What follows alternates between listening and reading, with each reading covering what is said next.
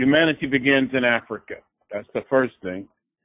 And we should never take that for granted. Before there was a Zimbabwe or Ghana or Ethiopia, there was a continent that we now call Africa. We are not certain exactly where the term Africa comes from. It may be an indigenous word used by the people themselves. There's a belief that circulated on the internet quite a bit that Africa is named after a Roman general. Well, that's foolish. Yeah, the Roman general actually gets his name from Africa. So humanity begins in Africa, our most ancient forms of humanity, and then modern humanity as well. That's what DNA tells us. That's what the fossil evidence tells us. And then hundreds of thousands, well, I wouldn't say hundreds of thousands of years ago, but maybe beginning about 100,000 years ago, African people, black people, began to migrate to the far corners of the earth. Now, this doesn't mean that we are indigenous or aboriginal to any continent other than Africa. Everywhere else we got to, everywhere else we are, we started in Africa and ended up there. And I want to be very, very clear on that because there's a lot of foolishness, lunacy circulating on the internet that we are not African, that we are aboriginal, we're born in parts of the world. We should just dispense with that. Yeah, I hear that. That's just ignorance. And it's fed by a lot of anti-African bias. We, in general, so many of us, are prejudiced against Africa, so that anything that comes our way that allows us to embrace the idea that we are something other than what we are, many of us jump on. I think also it's an effort to disassociate ourselves from the horrors of the transatlantic slave trade. So many people would deny that it existed or that we were always here. This is simply not true. And it's an insult to the bones, to the memories of all of those African people, those captives whose bones lie on the body of the Atlantic Ocean and the Indian Ocean as well. Because not only is there a transatlantic slave trade, there's an East African slave trade, and there's an Arab slave trade. But the migrations that I'm talking about now took place tens of thousands of years before slavery and before colonization. Also, since we're basically dealing with African History 101, African Migrations 101, we should say that these movements of African people have nothing to do with what is called Pangea. Pangea is a supercontinent that held the entire world's land masses together, and this is true. But this Pangea broke apart 150 million years ago, so it has nothing to do with modern humanity. So African people, the children of Africa, migrated to all of these parts of the world through their own ingenuity and through their own resilience. We are the original people, and Africa is the original birthplace of humanity. And there's only one race, and that's the human race, which originated in Africa and spread to the far corners of the earth and were affected by climates different than the ones that they had experienced. And this accounts for the different ethnic groups. But I assure you that Africa is the mother continent, and black people are the parent people of humanity. So we should begin with that. And on those issues, there's no debate, there's no discussions. We can ask questions about it, but anything to the contrary should not even be entertained as a serious discussion. Yeah, because I hear even some Native Americans say that there were people on the planet during Pangea that they would just walk from Africa to North America or South America. But then I hear scholars like yourself and other ones that say there was really no humanoids on the planet during Pangea. Well, we're just talking about what the evidence tells us. Now, many people believe many things. There are those of us who believe the world is flat, that human evolution is not real, that Jesus is waiting in heaven for all of us. So you can believe whatever you want. And I don't argue with people, not at my age, As long as I've been doing this, I don't argue with people. I'm telling you what the evidence tells us, and the evidence is overwhelming. And when I say evidence or science, I'm not talking about a European thing. African people were the first scientists. So we should not run from science. We should run to it. And I think that we owe our people the honest truth, even if it's not what people prefer to believe. Yesterday was the birthday of one of our greatest historians. His name is Chancellor James Williams. He wrote a book that profoundly influenced me called The Destruction of Black Civilization. And in that book, he said many things. But one of the things he said that really resonated, and that is the African historian, which I think I am, must be on a relentless search for truth and must not tremble with fear when that truth is contrary to what one would prefer to believe. So we're not going to talk about fantasy, at least I'm not. We're going to talk about what the evidence tells us. And this line of the background, the foundation that I gave you, is pretty much what scientists agree on, African scholars, and that's the platform. I think we need to have a strong foundation. I believe there's an African proverb that goes, if you know the beginning well, the ending will not trouble you. So we should start at the beginning. Right. So if we deal with that, we got that out of the way, I hope. And then if we want to continue to look at Africa, we can look at the role that African people have played in the development of classical civilization. It's one thing to say that you were first.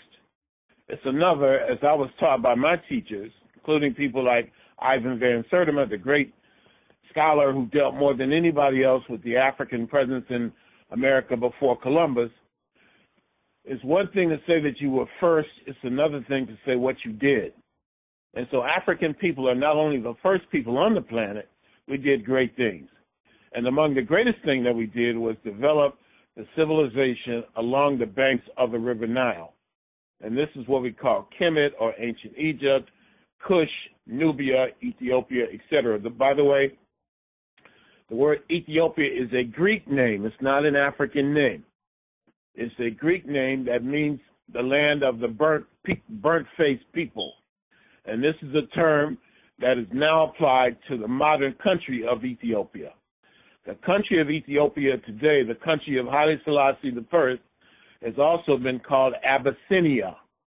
But when a lot of these countries in Africa became, at least some of them, became independent, they chose to take on traditional African names, and in many cases, the names of ancient African kingdoms and empires. And so the country that used to be called under the British, the Gold Coast, took the name of Ghana.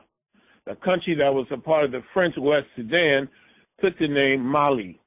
And we could say something similar about Zimbabwe. When Zimbabwe became independent, it changed the name from Northern Rhodesia, or Rhodesia, named after the arch-imperialist Cecil Rhodes, to Zimbabwe.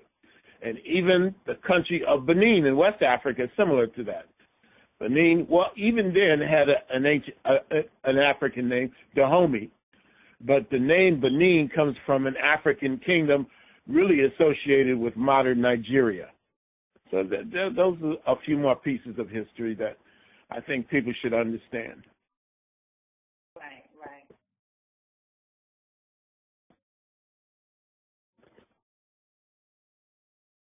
So then when we're talking about, go ahead, sorry. No, my sister, we're just getting used to each other's style. I didn't know if you were going to ask me questions, or you expected me to lecture for a little while, or what you want me to do, and how we could be most effective. All right, we can do a little both. I would definitely ask questions, and oh yes, whatever you feel like is important to make known, you can always feel free to say it, and then if believe me, believe me, I'll definitely step in and let you know where I think we should be going. But I think it would be better if you and the other co-hosts ask specific questions that I might try to answer and be most effective. Most definitely. What do you want to know? Okay, Greetings, let me. brother. Yeah, I feel like a hungry man who arrived to the all-you-can-eat buffet, but I'm so hungry I can't even decide what plate I want yet. So, if you could just speak on a few, if you could just speak on, my dear brother, some of the common fallacies and common misunderstandings about the continent of Africa and the various countries and cultures within, just for a few minutes, that would jumpstart me into some very specific questions, because already I have to tell you, I love your energy. I love the methodical way you're going down the list and just stating what you're about. And we're going to rock and roll good tonight. But if you can, some of the things that irk you personally, like to say, my God, how could you be so ignorant to this? And some of the things that you hear about Africa, give us a few and we'll jump on in with our specific questions. Thank you. Brother, you know, we have so much because we are taught basically, I think, to be anti-African, to instinctively reject Africa, because African unity, black unity around the world would be the end of the system that we call white supremacy. I mean, black people will come to power again. I think if there's nothing else that we agree on, I think almost every black person would say, or at least the vast majority, that we need to unite, that black people have to unite. And so what can be the basis of that unity? A deep sense of pride in who we are. I think that no matter your gender, no matter your age, no matter your class, all of our people want to feel proud of themselves. I think that all of us, deep down inside, want to feel like we come from something bigger than ourselves, something that will allow us to hold our heads up high and be proud of who and what we are. This is the key. If we are able to develop a deep-rooted knowledge of self, it will transform everything. And this is a very important point to make, because a lot of times people will ask, well, why is history important? We have so many problems, so many issues that we're trying to contend with right now. We really don't have time to talk about what happened 10,000 years ago or a million years ago or even yesterday. So it's very important to make it clear why knowledge of self is important, why this exercise is significant. So what I say all the time is, what you do for yourself depends on what you think of yourself. And what you think of yourself depends on what you know of yourself. And what you know of yourself depends on what you have been told. So if you are programmed, if you have been told all your life, 24/7, cradle to grave, womb to tomb, that you ain't nothing, that you come from nothing, that your people never did anything, you will act that out. And you will be prepared to embrace the worst ideas about yourself. You will embrace the N word. You will use the B word. It'll roll easily off your tongue because you don't know any better. But if you are taught to believe that you come from royalty, kings and queens, that you are the first people to give humanity to the world, civilization to the world, it changes everything. You begin to look at yourself in a different light, and you begin to look at people in your community in a different light. And that is why what we're doing is so important. Now, the key is not just the fact that it's important, but how do we instill that desire to want to know into the masses of our people? That's the difficult part. How do you inject a desire to want to know that we've done things in our community? And these things are really, really, really, really basic. Now, in terms of Africa itself today, there are 54 sovereign, so-called sovereign countries in Africa. Notice I said so-called because they are European creations. Europe invaded and colonized Africa. And now those countries have some level of political independence, but economically they're still enslaved, and culturally they're still enslaved. In many ways, Africans in America, at least conscious African Americans, that's us, are more advanced in terms of African identity than most sisters and brothers on the continent themselves, because they had the same colonizer that we have, and we are all trying to throw off the shackles of mental slavery. So one of the things we must do is give our people a sense of pride in Africa. Then you wouldn't have folk talking about, I ain't no African, I'm an Aboriginal. And we must explore that fully. Now, the thing, I guess 2 or 3 things, and I'll shut up for a moment. 2 or 3 things that really, you asked me, that irk me more than anything else. One, when I hear black people in the United States say, I'm not an African. I ain't got nothing to do with Africa. I didn't leave nothing in Africa. Now, that really is like somebody talking about your mother. That's horrible. Yeah, and then really number 2, well, we can start with that. That's the key. We have to develop a deep love for Africa, because in loving Africa, we love ourselves. You can't hate the roots of the tree without hating the fruits of the tree.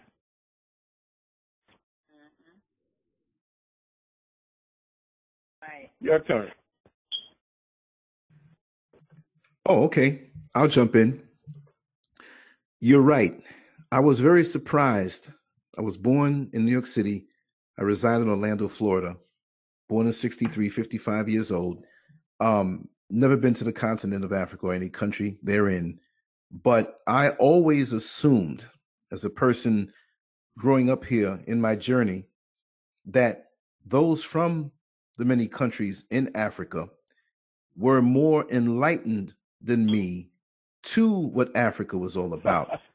It was a shock within the last, I'd say, 10 years, because I've been online a lot and I read a lot, but the online experience has affected me greatly, because now we have the ability to connect to people in live time all over the world without even as much as licking a stamp.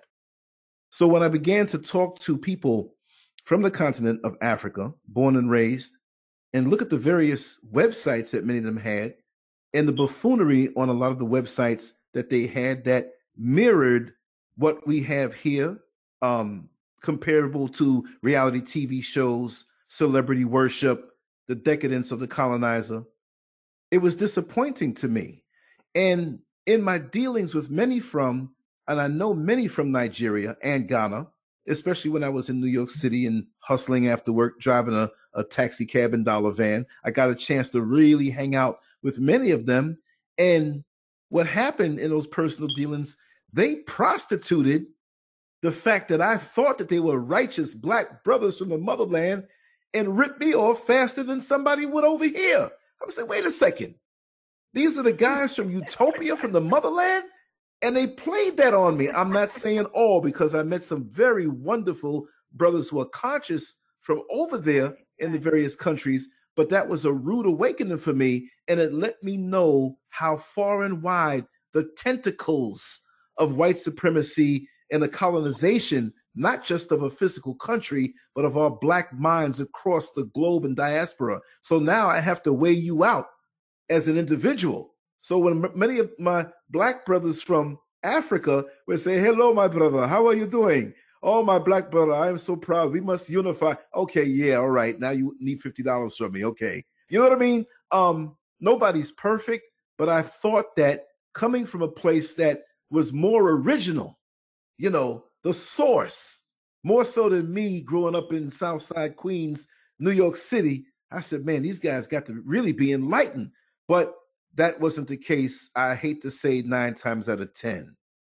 And that's how I've come to know how powerful white supremacy has been, in the tricks and the minefields they put out there, even controlling our schools and how we think and get into our children. And now more so with this LGBT thing, all of this stuff thrown at us, and we're gobbling it up like pigs. Who's left, my brother? What must we do? Please tell me, what must we do when we have this type of mindset, where we have the Stockholm syndrome going on, where we can't let go of the oppressor, and we'll defend the oppressor to the detriment of our own existence? Please tell me.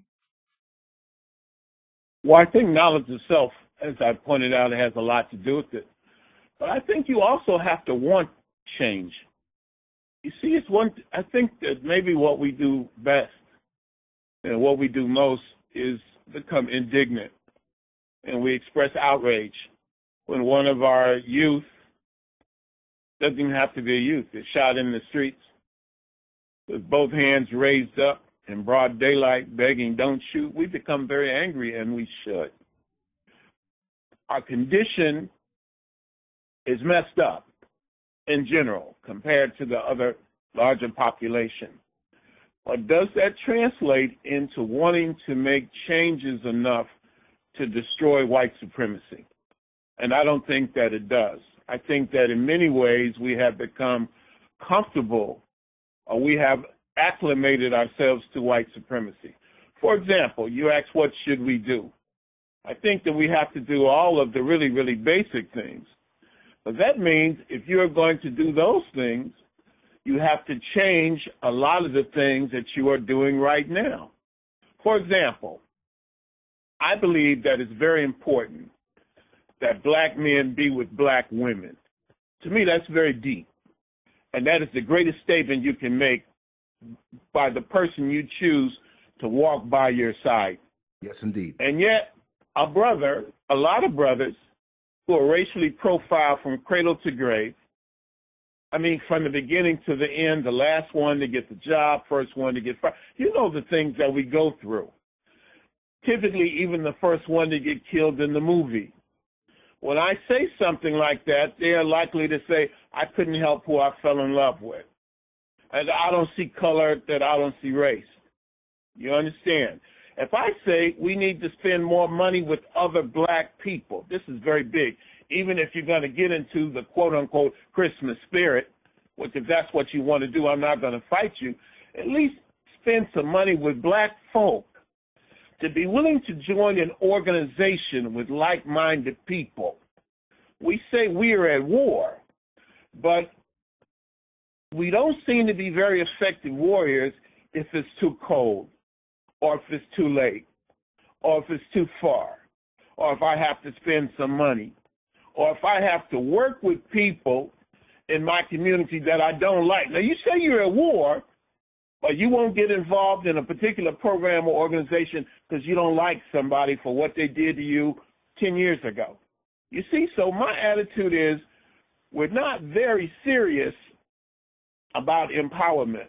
We're serious about talking about it, but in terms of changing our behavior on an individual level, we are sorely lacking in that in general. So in essence, the change must come within, from within. Oh, I'm sorry. Go ahead, sister. Go ahead, sister. No, finish what you were saying. No, I was just basically saying. Let me summarize. Go ahead. Mm-hmm. Let me just say this. It's not that we need a plan. I think that we need a philosophy, a kind of a race-first philosophy, that I'm going to start with myself and my community. That doesn't mean I have to hate anybody. Hate is a burden that I wouldn't wish on anybody. But it means we have to love ourselves enough to be selfish sometimes and to look within and ask ourselves, what are the things that we do that enable white supremacy? Stop giving white people all of your money and marry somebody who looks like you.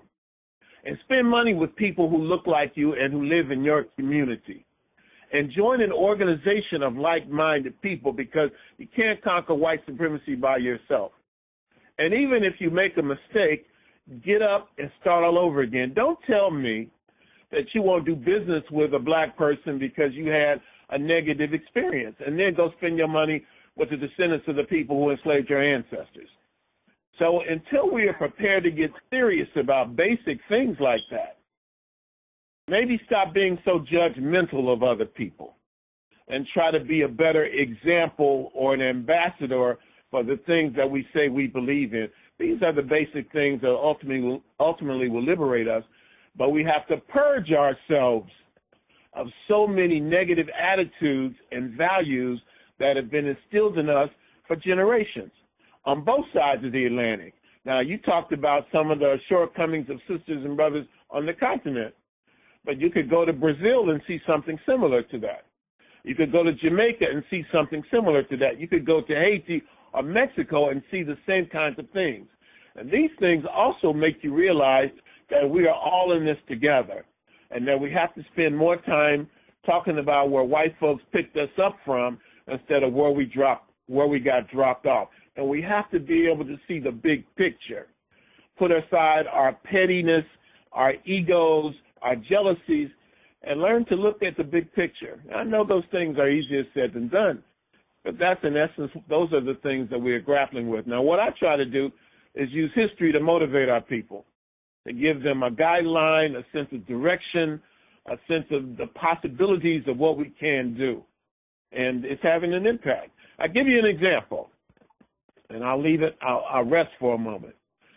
One of the most interesting things that's happened to us in the last couple of years or so is this movie Black Panther.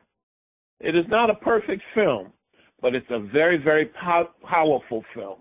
And it showed one thing and illustrates my point, the sense of a desire to be proud, a willingness to embrace Africa even by people who are not in the so-called African conscious community. I saw sisters and brothers that I would never see in one of my lectures, never see in a program, put on their African dashiki, may have been made in China, and wear it to the premiere of the movie and be proud of it, and doing the Wakanda salute. These things are very, very powerful, and I think we can learn from that. All right. Yeah, amazing. Because I know a friend from New York was telling me that when he went to see the Black Panther movie, that the movie theater was full. Not only was it full, but everybody had on an African garment. So it kind of like woke up some DNA cells that was dormant and made people start feeling like they belong somewhere. You know, like I am somebody. I am more than just going to jail on drugs, you know, or selling drugs. I could be in a superhero movie and show the greatness of Africa because they're always showing us the downside of Africa to make you not want to visit. But they don't want to show you the uplifting side of Africa. So you're right about that. Black Panther really, you know, it woke up a lot of people that you wouldn't even expect to go out and buy an African garment to go see the movie. Like nobody goes to the movies with an African garment on. But when Black Panther movie came out, people felt the need to do that. So that does says a lot, you know. It does. I think that. Yeah. I just want to interject on that. I'm always looking to connect dots that sometimes don't always exist, and I believe I agree with everything that you both say because it's a start. But I'm saying to myself, what if Disney was the one to facilitate this movie at the core? And my thing is, would Black people have accepted it if it was a totally, totally Black production?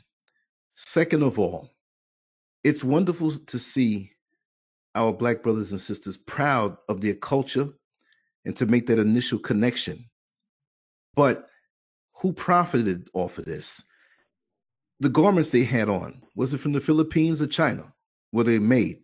Not to be negative, but all I'm saying is that is a start.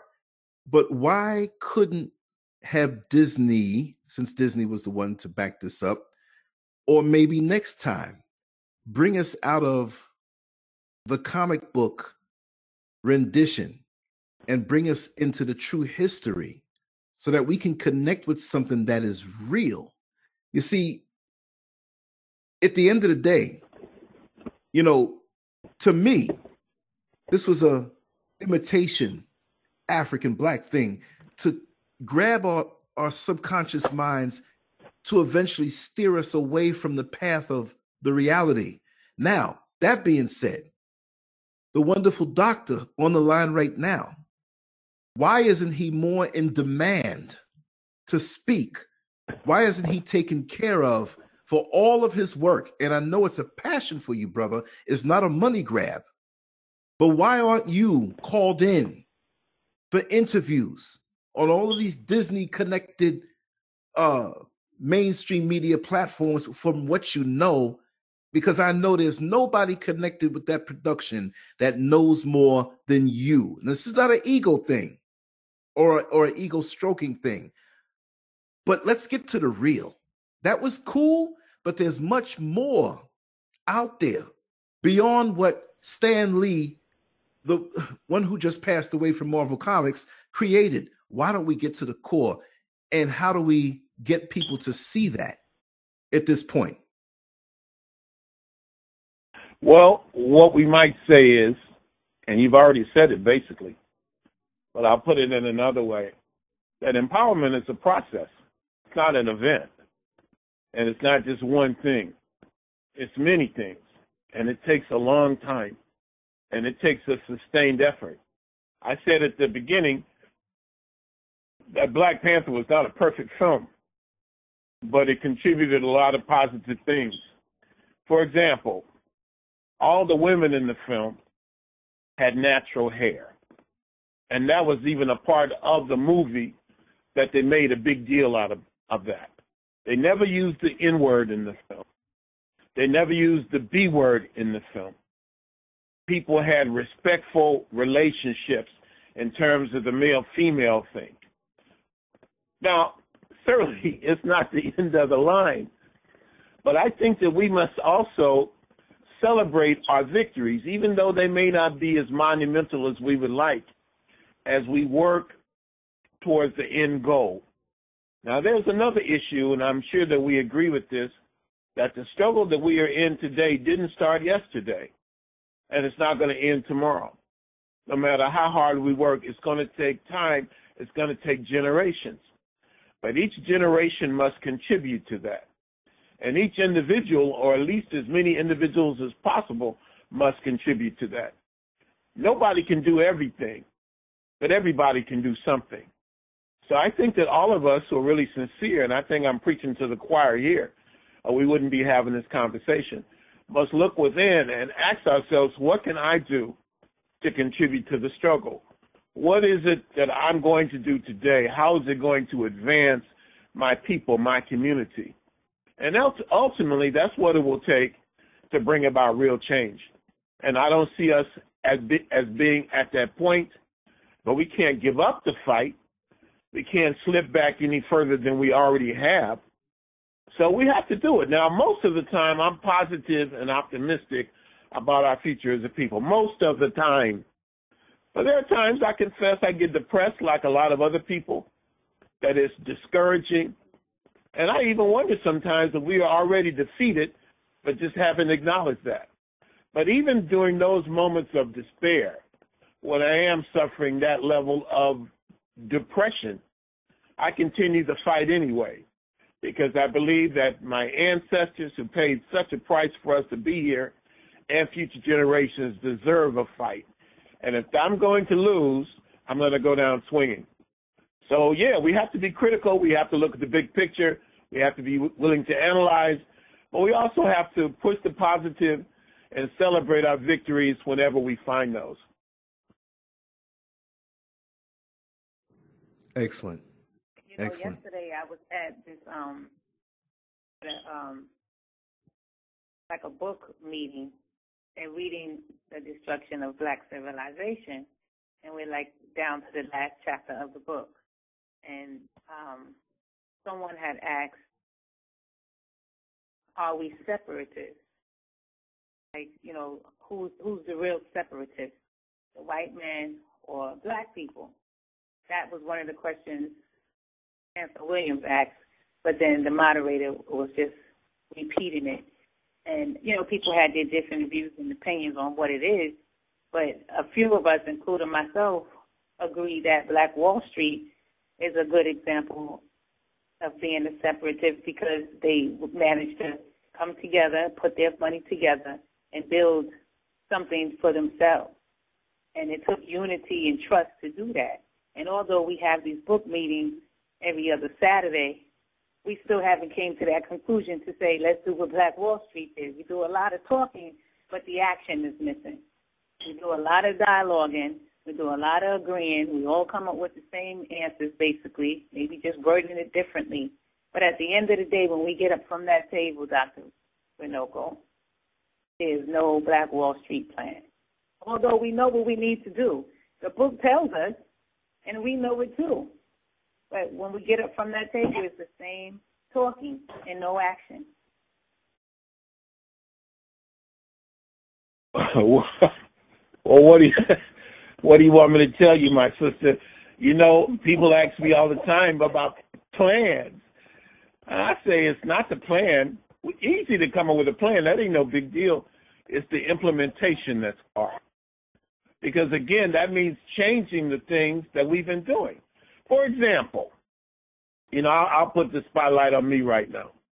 We need to be much, and I'm saying we and speaking generally, but I'm using myself as an example.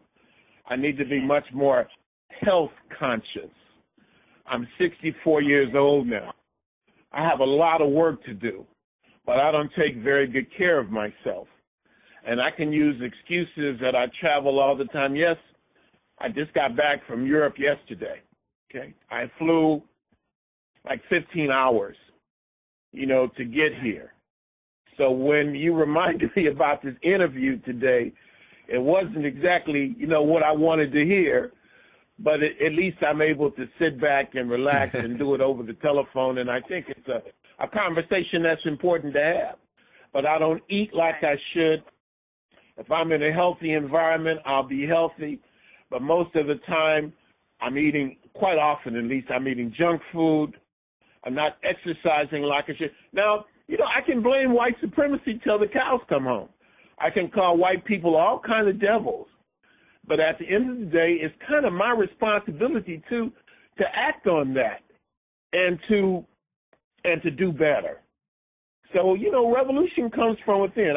I've been saying empowerment, but we're really talking about revolution here. We're talking about a fundamental change, and that's not an easy thing to do. So I'm working on it. Since you mentioned your health and things like that, and I understand how it is when you're traveling, you can't really get that decent, healthy meal that you would like to get. I mean, I could send you some soursop leaf every month, and while you're traveling, you can make a gallon of that and have it in your traveling bag, and you can be drinking that while you're traveling because it also keeps the pressure down and the cholesterol down, and it's good for if you're suffering with any kind of diabetes, it'll get rid of that and detox the body, give you regular bowel movements, and just give you energy to where you probably won't even have an appetite most of the time because you're on the go anyway, and then you're drinking. Send me some. Let me know. We can do that offline. Right. No, we can do it offline. Send me a message or whatever. Okay. No, after the interview, we can talk.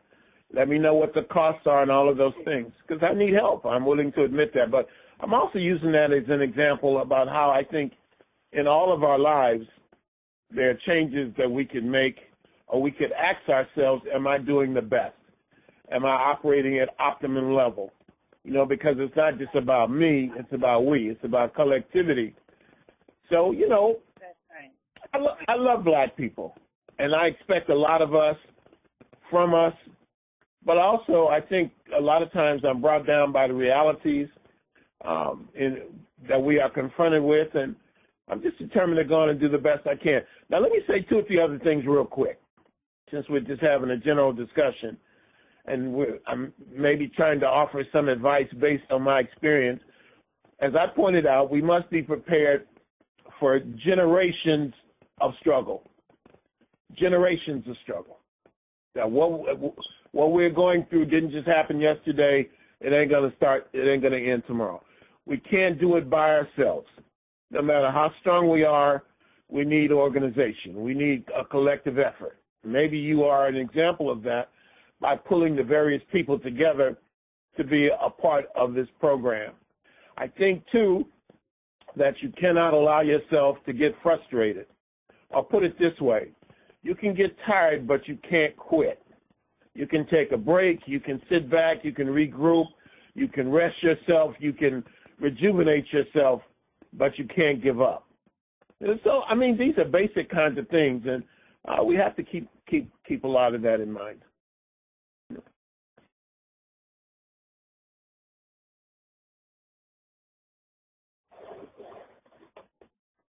I got one question for you, my brother.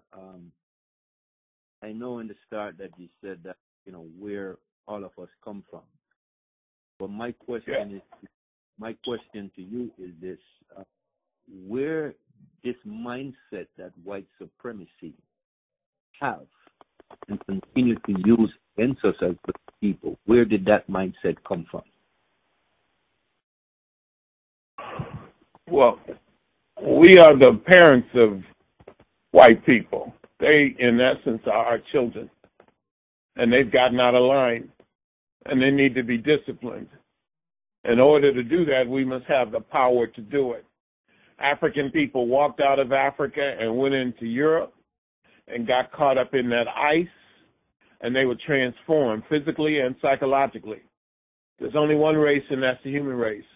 But those Africans that got caught up in the ice, the ones we today call white people, have developed a cold, hard personality, a desire to want to be in charge, aggressive, speaking generally, greedy, determination to dominate, what we might call a God complex.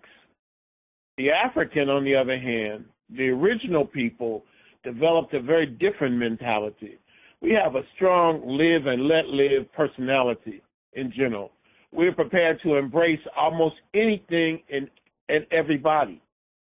You know, we shouldn't have to have a conversation, or we almost have to argue and beg and plead for black people to want to marry other black people, to want to spend money with other black people. It's almost like we have to have a fight in our community to do that. If I say we need to spend more money with other black folks, the average black person says, why? Why do I need to marry another black person? I think more than any other group of people on the planet, it's almost like we have to be beat over the head to want to do for self. And so I think that it's basically an incompatibility of culture and cultural personalities. And the only way to change that is to have power. That's really what it's about. You know, I wish white people liked me. But the most important thing is, I wish they did. I wish everybody loved RUNOKO RASHIDI. But the most important thing is that I have enough power so that whether they like me or not, they can't mess with me. They can't do anything to me. Now, if they don't want to like me, that's their problem. But if they have the power to take that dislike and do something bad to me, that's my problem.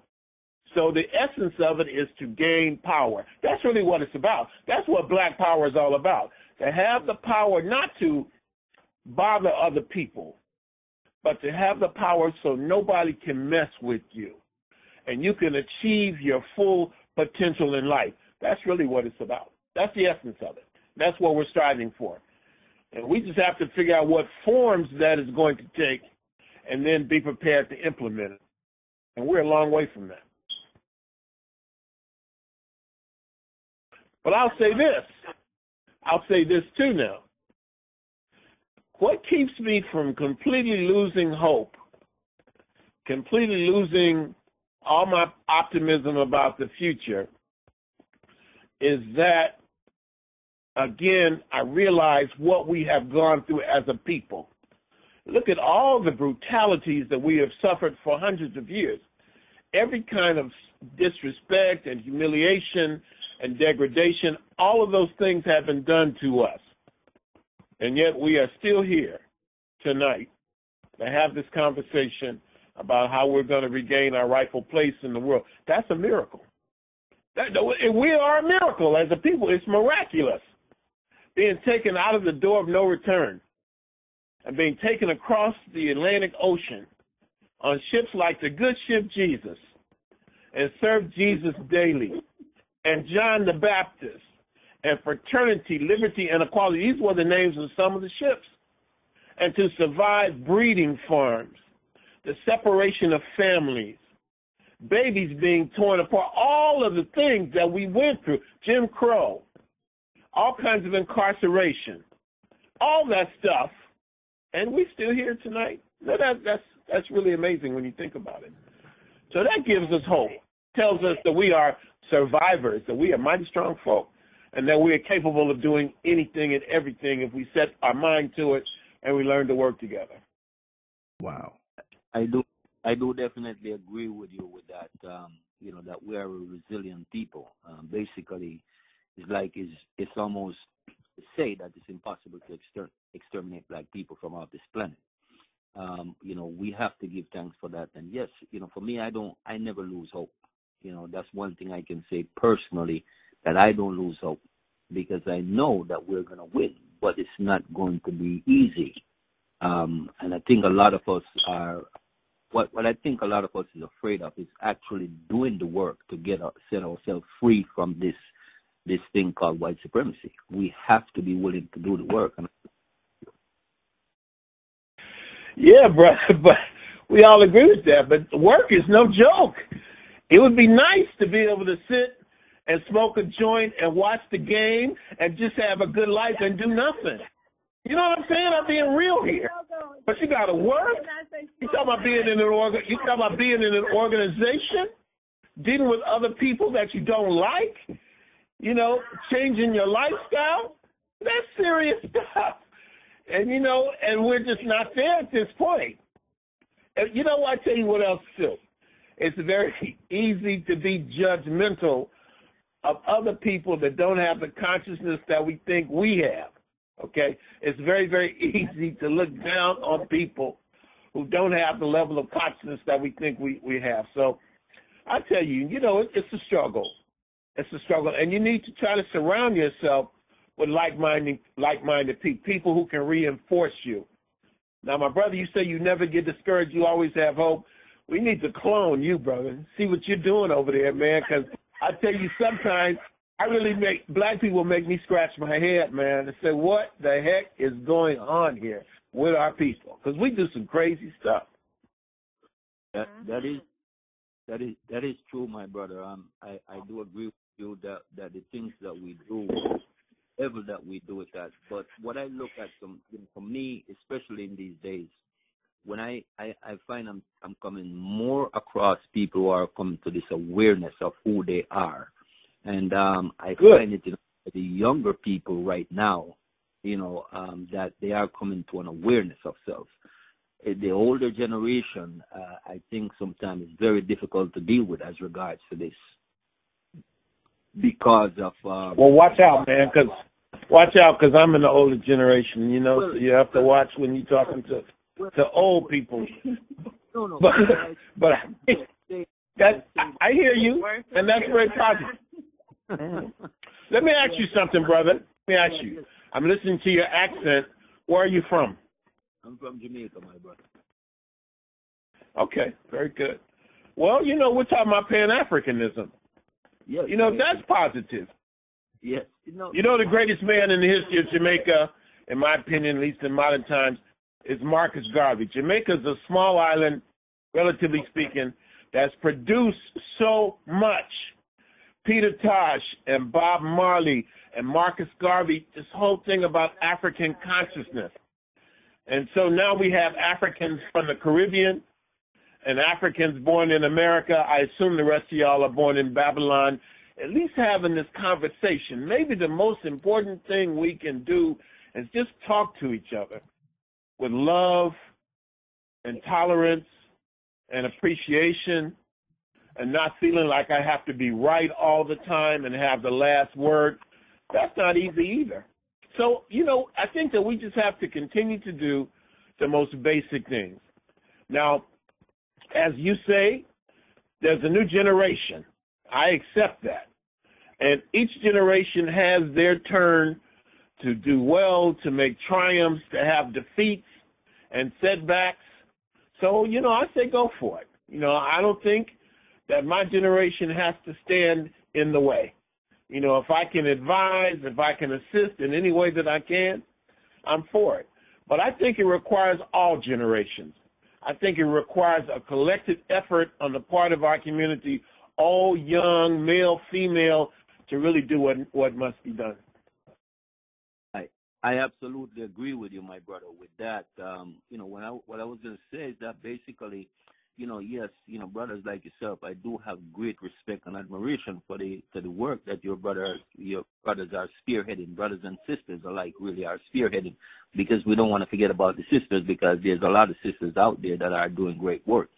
So for me, it's appreciated. But what I'm saying is, when I'm telling the brothers, when you see young people coming into this conscious thought about self and about Africa and about awareness, we have to encourage them, because we are running a relay race, so we have to pass the baton on to them, you know, but we have to give them, because our ancestors, as you said, never stopped fighting for us. No matter how tired they got, no matter what they went through, they was fighting for us to set us free from this oppression of white supremacy.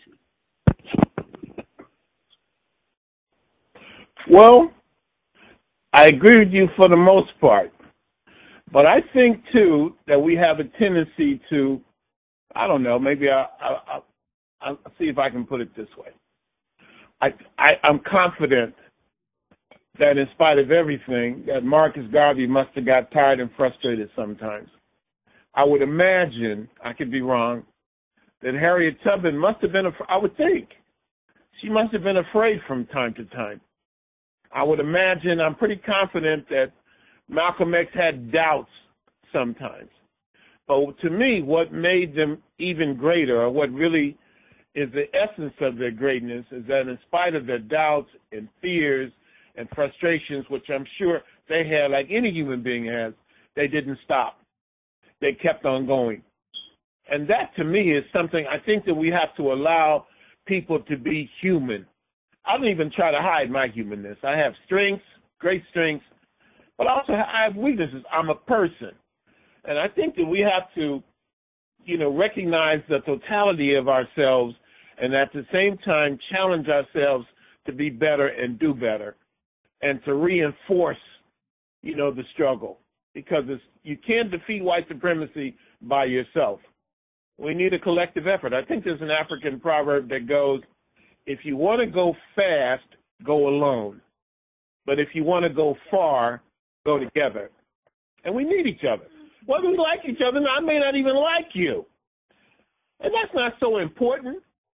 But am I able and willing to work with you for the common good? And that's what I mean by seeing the big picture. I love these African proverbs. They teach us so much.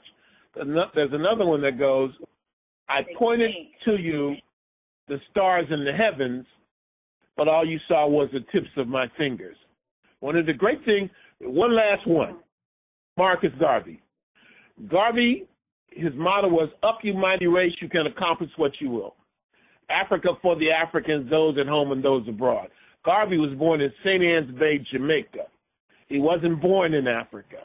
And someone asked him once, Mr. Garvey, are you an African or are you a Jamaican? And Garvey said, I will not give up a continent for an island. In other words, Garvey could see the big picture. And we want all of us, as individuals and collective, to be able to see the big picture. That's right. Thanks for sharing that bit of information. I just wanted to interject. My father's from St. Anne's, and that made me feel good to hear that Marcus Garvey's from there. Go ahead, Brother Keston. Yeah, really? Your father was from St. Anne's Bay? Oh. Not St. Anne's Bay, but St. Anne's, Jamaica, actually Brownstown, but, you know, close enough to know. He was born in 1916. He passed in 1990, and he taught me a whole lot about Jamaica and history and everything. Wow. So, and also I have to say that Brother Keston is my brother-in-law, and I married a black woman, and that's his sister. And don't let my accent fool you. I might be from New York, but I'm more of a worldwide person, conscious. Okay, but go ahead. Well, I like all of that stuff. I like all of that. You know, I told you I traveled all this distance yesterday, and the reason I did that is because my daughter, lives in southern France. Her mother has Senegalese roots. Okay. She's 13 years old. I have one child. I became a father at the tender age of 51. Wow. And I'm a very devoted father. Wonderful. So I traveled all the way to France to get her and bring her back here so she could spend time with the sisters and brothers in her family here. And then I take her back. So I'm I think that's what I mean when all of us have a contribution to make. So, yes, brother, what you're talking about, I'm proud of you. And I think that's wonderful. And I think that you all sound like very good role models. Okay. Well, I'll let Brother Keston is a role model to me. And like I said, I've had many role models, but he inspires me. And I'm just blessed to have him in my life. And I also have to say, from this point on, when I hear the Diana Ross song, Ain't No Mountain High Enough, I'm going to think about you, Doctor, because for you to go all the way to France, come back and bring her back, you embody the spirit of that song. But go ahead. I know Brother Keston had something that he had to say. No, I really agree with the brother, and basically that it's going to take. I know that to build a nation, it's going to take all of us coming together. It's not about me. It's not about you. We have to put self aside in the sense where we come together, we help each other. We just like I often say, the Chinese people, when it comes to them and the way they deal with business and spend their money, they might not like this Chinese person, but they are going to spend their money with them rather than go spend it somewhere else because they realize it's about their nation. It's not about any one individual. So I do wholeheartedly agree with you that all of us, whether we are in Jamaica, whether we are in Haiti, whether we are wherever we are in America, wherever, we all must come together as one people because that is the solution. We have to stop running away from ourselves because what we are running from is what we need to run to, and that is what is going to solve the problem. That is, in my estimation. Right. Let me ask you all something. All of you all are in Florida? Yes, my brother. Yes, and you're in I'm in Miami. Yes. Oh, you're in Miami. And the other Keston, folk? Orlando. Orlando. Yeah. Keston and I are both in Orlando. Okay. I'm a New York transplant. I didn't realize that there was a connection between South Florida and what Orlando is considered North Florida. Well, Central Florida actually, and Florida is a strange place because when you no matter where you slice it, you'll always come out with a slice of something that looks different or tastes different than the rest of the state. The Panhandle is a different country. South Florida basically is a different country to generalize. In Central Florida, and you have pockets of consciousness here and there, but Florida is not just one place as far as a mindset or mentality. To me, Northern Florida, the Panhandle, is really Southern Georgia.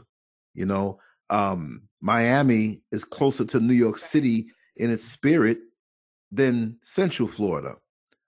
Central Florida is like the young kid who wants to be the grown man, so he wears clothes a size too large, or stuffs clothes, socks in his biceps to make his arms look bigger. So they're trying to grow and be a big city, but there's a lot of transition going on here. Not to change the subject, I just want to say, since maybe you might not have known, but Orlando is the fastest growing metropolitan area in all of the country. I'm not saying the whole country's moving down here, but statistically, it is the number one destination.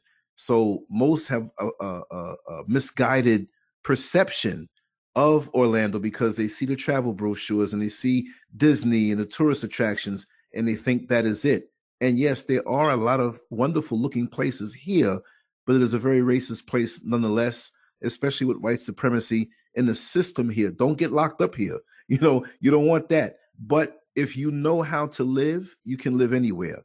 Like I tell my wife and I tell Brother Keston, you can take me anywhere. You can drop me anywhere in the world because I know at this point in my life what I like, what I don't like, and what it takes for me to live.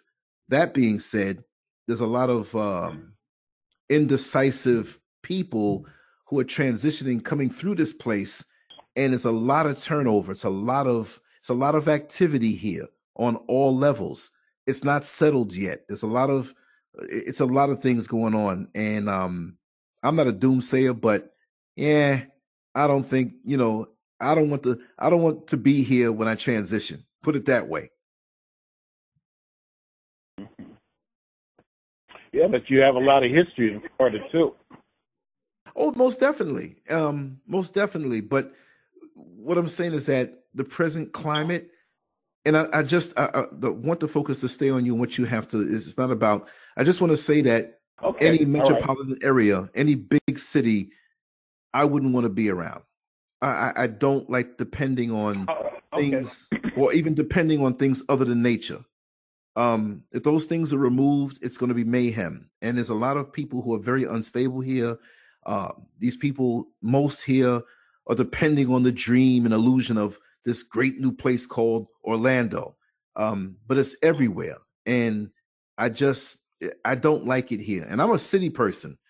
It's not a problem dealing with the usual things, but what I see it going into, yes, the history is great, but the present doesn't look like it has much promise for me. Too many superficial people, too many people who are blinded, too many people who are caught up in the matrix, and I don't like that. And it's not just Orlando, but it's many places, you see. I want to go back to nature. I want to be free out of this on so many levels. And when I do deal with somebody, I want to be able to deal with them on an equal level where we have a certain mindset, because I can quickly see energies that are not good for me to be around. But that being said, that's a whole other show. Right. And I just want to pick your brain, brother, because all these years of research that you did is a lot more important than my little journey in Florida. So let's go on back to that. No, it's all important. It's all important. I was the one who asked the question. You had my wheels spinning. I was listening. No, you look here. I'm a student, and I'm trying to learn. I know I'm a teacher, but I'm also a student of life and for life. So yeah, I was the one who asked the question. I find it all fascinating. Let me make one comment about a chapter among many in the history of Florida that's very, very interesting. Now, we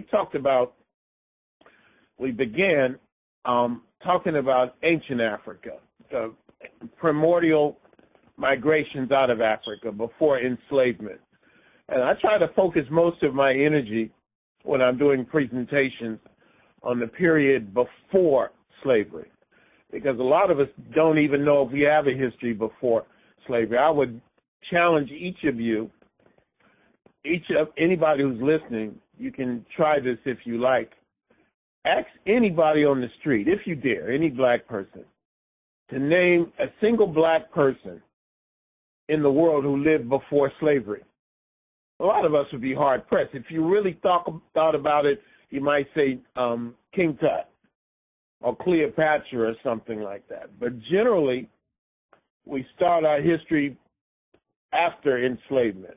As a matter of fact, one of the things I do is I lead tour groups.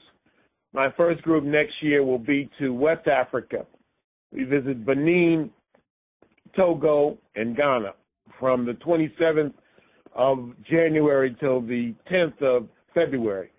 People still might want to go. I'll leave my information, and anybody can contact me, go to my website, etc.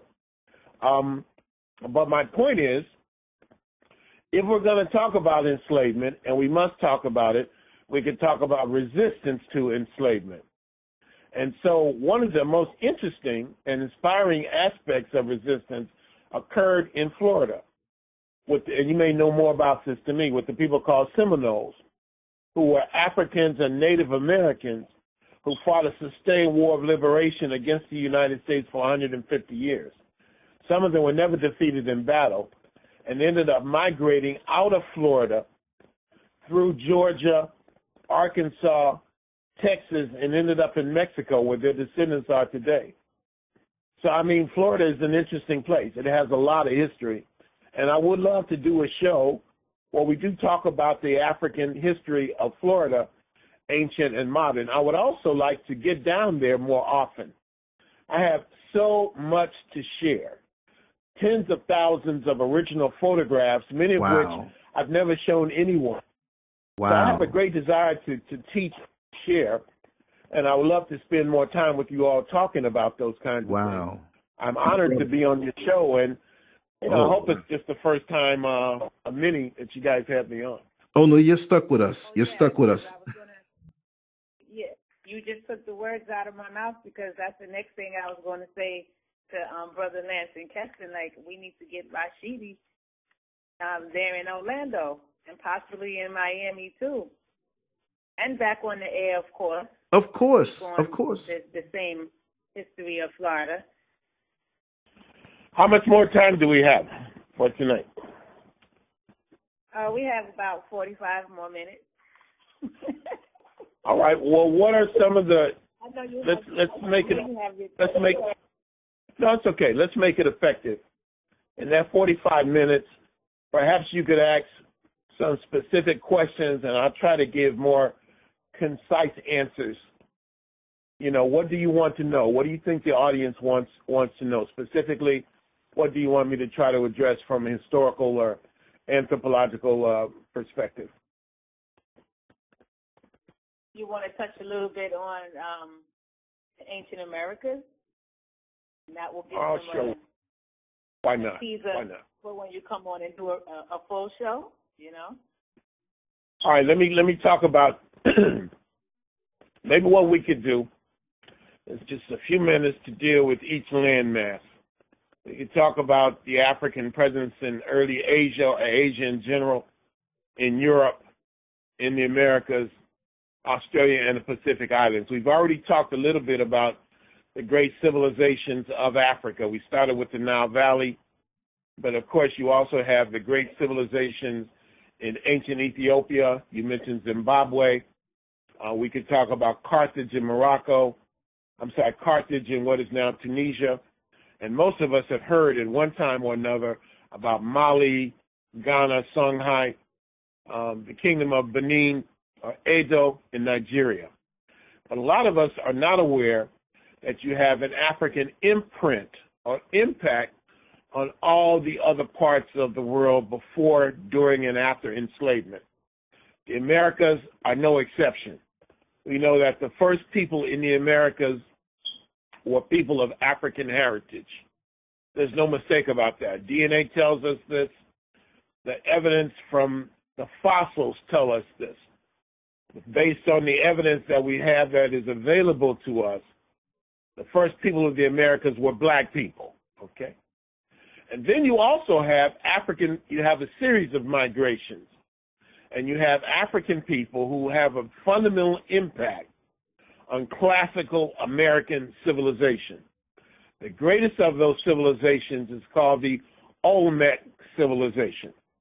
And the Olmec civilization, O-L-M-E-C, is important to us because it's the parent civilization of the Americas. It took place in what is now Mexico, beginning about 4,000 years ago. And I'm not saying that the Olmec were African people, but at the very least, there was an African hierarchy. Africans were at the vanguard of Olmec civilization. African people traveled all over the world in ancient times, but they didn't go to rob and rape and steal and pillage and take other people's things. They came and they brought gifts. They showed how to make life better and easier and more productive. And as a result of that, they were treated in large measure like royalty. And you can find it among the Olmec. You can see it among the Moors in Spain, just to use two examples. Now, the Olmec civilization, what stands out most about them are these massive stone heads. There are 20 of them. I've seen every one of them, photographed every one of them. And they all have the features of an African. And they are all they all are on the average 3,000 years old. And so it's clear that our history in the Americas does not start with enslavement. The problem is, with some of the things that people are saying in social media, is that they are saying that we are the direct descendants of those ancient Africans. And I think that is where I begin to fundamentally disagree. African people have been the first people in every continent, but you cannot deny the horrors and the existence of the transatlantic slave trade. So history is the movements of people, and African people have been coming to the Americas for tens of thousands of years before slavery. So that's what I would say about the Americas. Well, aren't the Olmecs from Mali? No. You don't know, there are many different migrations. For example, there's a migration, I guess we could call it that, during the time of the Mali Empire. You have a sultan of the Mali Empire named Abubakar II, and he's the predecessor of the much more famous man called Mansa Musa. And according to tradition, Abubakar II built a fleet of ships, more than one, and sailed to the Americas more than 800 years ago. This is long after the Olmec civilization. So that's what I meant when I said you have different migrations from Africa coming to the Americas in ancient times. The Olmec, the African presence among the Olmec is much earlier than that.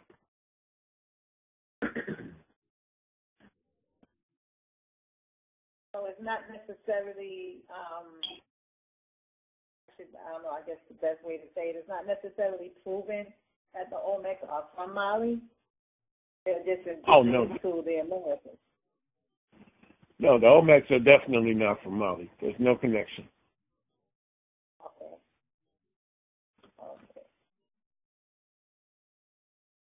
Would it be safe to say that they are from the African continent? Because, I mean, their features is just, it look like some people I know from Benin.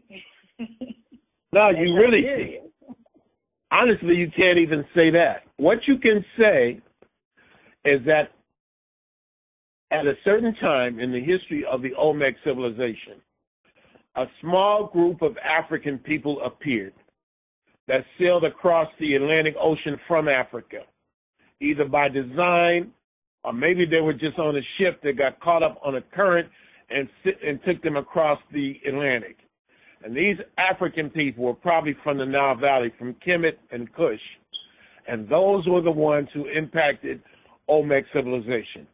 The Olmec civilization, I do not believe, were black people any more than the United States is a black country, in spite of the fact that we had an African-American president and an African-American first lady and an African-American, in fact, two African-American attorney generals, both of them, Eric Holder and Loretta Lynch, who were married to who had black mates. Even though you had a black national security advisor, even though we have LeBron and Oprah and Beyonce, that doesn't mean the United States is a black country. It means that the United States is a country in which black people have excelled on many levels. I would say the same thing about the Olmec civilization, that perhaps the kings of the ancient Olmec world were African, but that for the most part, the Olmec civilization was a Native American civilization, whatever the Native Americans may have looked like 4,000 years ago. That's what I would say. Does that make sense? Yes, exactly. Yes. All right. That was easy. Yeah. You're not going to put up a fight? You're not going to battle? Wow, that was easy. Mm-hmm. No, because I understand it. I get it. I understand it perfectly clear. Very good. You know what they say. If you teach a woman or reach a woman, you teach a nation. If you teach a man, you reach an individual. I think my brother put it earlier, put it pretty well. I love to talk about black women. Black women are so special. The black woman is truly the mother of humanity and the mother of civilization. And there are not enough words that we can express to show the admiration and love that we have for black women. I salute you. Thank you. And I'm so greatly appreciative that you said that. And I feel the same way. Much thanks to you. See? Thank you so much. That's just like, my cup runneth over. My cup is running over right now. You can keep talking. Keep talking that talk. You know, we'll have to do another program on that. We'll have to do something on black women in history, or the role of the African woman, you know, over the centuries. One of the most interesting things, if we were going to talk, let's say, for example, about the African presence in Europe, we could talk about the black Madonnas or the black virgins. These are icons and statues of the Virgin Mary and the infant Jesus painted black. Now, why would they be painted black? Because that's a recollection, that's a reminder of the original black Madonna, which is probably Isis and Horus, Aset and Heru. The African presence in Europe is very ancient. African people, just like America, are the first people in Europe. And you know, Europe is so close to Africa. So migrations to Africa from the beginning, and unfortunately, a lot of those early Africans got caught up in the ice and were transformed into something different. Because while I would say that there's only one race, and that's the human race, I don't think I'll ever be prepared to accept, anyway, how do I put it without being, I would say, humanity begins in Africa, but the people I consider African are black people, if that makes sense. So I think that the original African who went into Europe was transformed into something quite different. And that's who we're trying to grapple with today. But even historically, you have, before I get to the black Madonnas, just for a moment, you have African people in the Roman Empire. You have, at least there's an African dynasty at the height of Imperial Rome. You have African popes, African gladiators, African saints, African martyrs in the Colosseum, African senators. You have one of the greatest writers in the history of Rome, who is an African, a man named Terence Afar. And he is the person that said, and this sounds like something a brother would say, where there is life, there's hope. And he's the one who said, I am a man, and therefore nothing human is alien to me. And then you have Africans in Greek mythology. And then, of course, you have the people called the Moors. The word Moor means black. And these were black people, in this case Muslims, who went into Spain in the 8th century and took Europe out of the quote-unquote dark ages. And the word Moor literally means black. It means scorched. But you also have in Europe the black Madonnas, and these are religious icons. And they're the most venerated icons in Europe today. And they are depictions of black women with child. And they are considered to be miracle workers. And they are the superstars of what we might call the cult.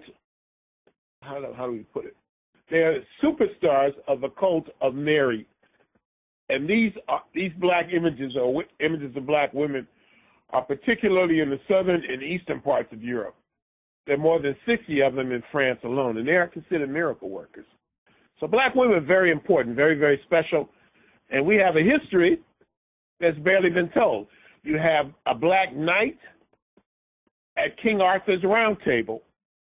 You have black people historically, or in the mythology of Ireland and Scotland and Wales. You have black saints in Germany like Saint Maurice. So it's really, really an amazing story. And I think that if we could reach our people with this story, it would transform everything. We have to make our people interested in wanting to know who they are and what they've done. And so therefore, I think, we have to find different ways to do it. We have to be visual. We have to be creative. So anyway, there's a little bit about the African presence in Europe and about the black Madonna in Europe. Well, what about Sertimus? Was Sertimus born in Europe, or was he born in North Africa? Septimius Severus? Yes. You mean the African? Yes, Septimius Severus is an African-born emperor of Rome. He's born in Libya in 146, and I think April 9th, 146, I believe. and he becomes Emperor of Rome in the year 193. And he remains Emperor of Rome until the year 211. So he is the founder of an African dynasty at the height of the Roman Empire. And as I say, you have 3 African popes. You have a man named Saint Victor I, who's responsible for Easter being celebrated on Sunday every year. You have an African named Saint Gelasius, and you have an African pope named Saint Miltiades. You have several African saints. You have a saint named Saint Augustine. If I'm not mistaken, Saint Augustine there in Florida is the first city in the modern American sphere. It was built largely by enslaved Africans, and it's named after an African saint who is the greatest saint in the history of the Catholic world. So there's so much history there. And it's not hidden. We just have to be willing to look for it. Now, if I post on Facebook, and I spend a lot of time on Facebook, I like to call myself sometimes the pharaoh of Facebook. If I post these things, people would say, we've been lied to. They didn't tell us. This is true. But whose job is it for us to know our history? And whose job is it for us to tell our story without apologizing, without stuttering, without stammering, without feeling like I'm going to hurt somebody's feelings? And if we don't do that, whose fault is that? Our fault. It's our time to find out who we are and where we come from, because we already know during slavery we were being killed if we was reading and writing. They purposely took our history books from us and made us think we were nothing. So to say they didn't teach us that, it's like, of course they didn't. Did you expect them to? Well, apparently we do. I think we've outsourced the teaching of our history, and we expect other people to do it, take care of it. I don't know if that's a sense of inferiority or, a sign that we've been under the oppression of other people for a long time. In the early part of the program, my brother asked, why isn't RUNOKO Rashidi's work being financed by our community? And why doesn't he get more lectures? And why isn't he interviewed for the movies and what have you? Because we haven't demanded that. Again, we are in an it's almost as though a lot of us are still asleep. And we're just kind of awaking from a slumber, and we haven't quite figured it out yet. People tell me I'm great all the time.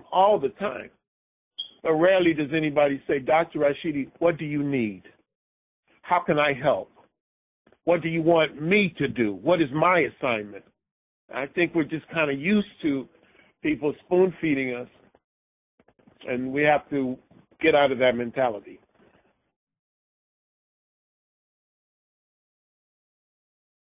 Wow, you just said a mouthful. Exactly. It's just, you just said a mouthful, and that is the sole truth. For real. It's like they think that you don't have needs too, like you don't need help either, to think that you can just always feed me and then I'm not giving back. That's being selfish in a sense, but not on purpose. They subliminally being selfish. Like, oh, I can just have him feed me, and I'll never say, are you hungry? Do you need something to drink? No, that drives me crazy. It really, I tell you what, really, it's subject to get you kicked off my Facebook page real quick. If I go somewhere, and I'm traveling all the time, I've been to 121 countries now in the last 20 years. That's a lot. And I'll go somewhere and I'll post on Facebook, because I'll be telling most of my business on Facebook anyway. And I would say I'm going to the North Pole. I found some black people up there. I'm going to the North Pole. Let's just say I'm saying that on Facebook. Somebody will post, send us some pictures, please, or more pics, please. And then I'm furious, because I want to say, Negro, have you contributed $5 for a camera or an admission fee to the museum? Exactly. Or something that's going to help with the plane fare or the bus fare or the taxi fare? But you're saying more pics, please. What is your contribution? What you going to do? Now, that really drives me crazy. I must say. And that's what That's a reply that I would love to say. Send the film and the camera, and I'll send you all the pictures you could ever want. Exactly. Send the film. Exactly. But they want to sit there passive. Yeah, black folks. As they send the picture or send some picture. That's crazy. Yeah. Yeah. But that's the way we are. So I love black people, but black people, we are badly damaged people. You know, one of the worst. Now, here's another bad one right now. Now, look, a few months ago, I took a group to Ethiopia and Kenya. And while I had a nice group, about 14, 15 people to Kenya, people that I've traveled with before, people that I like a lot. So anyway, we're staying in a nice hotel in Nairobi, the capital of Kenya, and there's a department store downstairs. It's like the hotel is on top of a shopping mall. So one of the sisters in my group went downstairs to one of the department stores underneath the hotel. And she's an African-American sister, and all the employees in the store were black. Everybody was black. So she went in there, she said, you know, I would like to buy a black doll for my niece. Do you have any black dolls? And this is in Africa now. And the people in the store started laughing. The idea that somebody would want a black doll was like incomprehensible to them. Now, this brings me to mind one of the worst aspects of it, and you could really tell.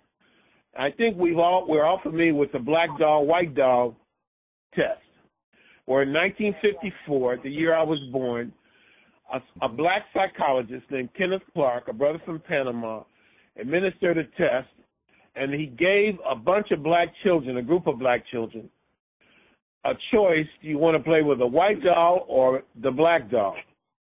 And as you know, most of the children went with the white doll. And when they were asked why, because it's pretty. But that was 1954. That was 64 years ago. But the same test was done a few years ago again, and results were even worse.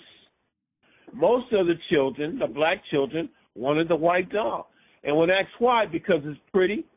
And the person would say, but the black doll looks like you. I know, but the white doll is pretty. Now that's deep. This is in the United States. But I dare say, if you went to Africa or Brazil or even Jamaica, I wonder if the results wouldn't be even worse. What do you guys think?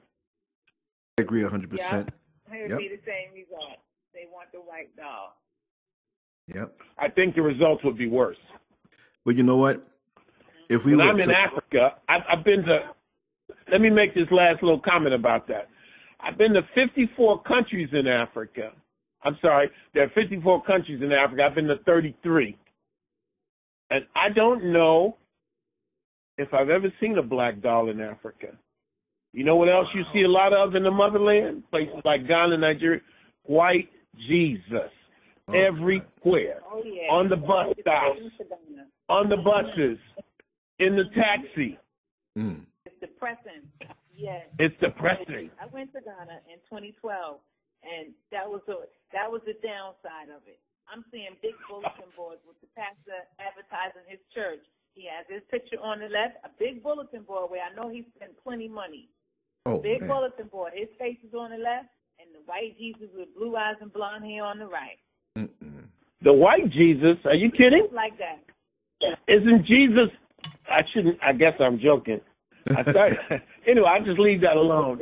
No, but go it's ahead. Sad, but you could go to Jamaica, or you could go to Haiti, or you could go to Brazil, or you could go to Australia, or you could go to the Black Islands of the Pacific and see the exact same thing.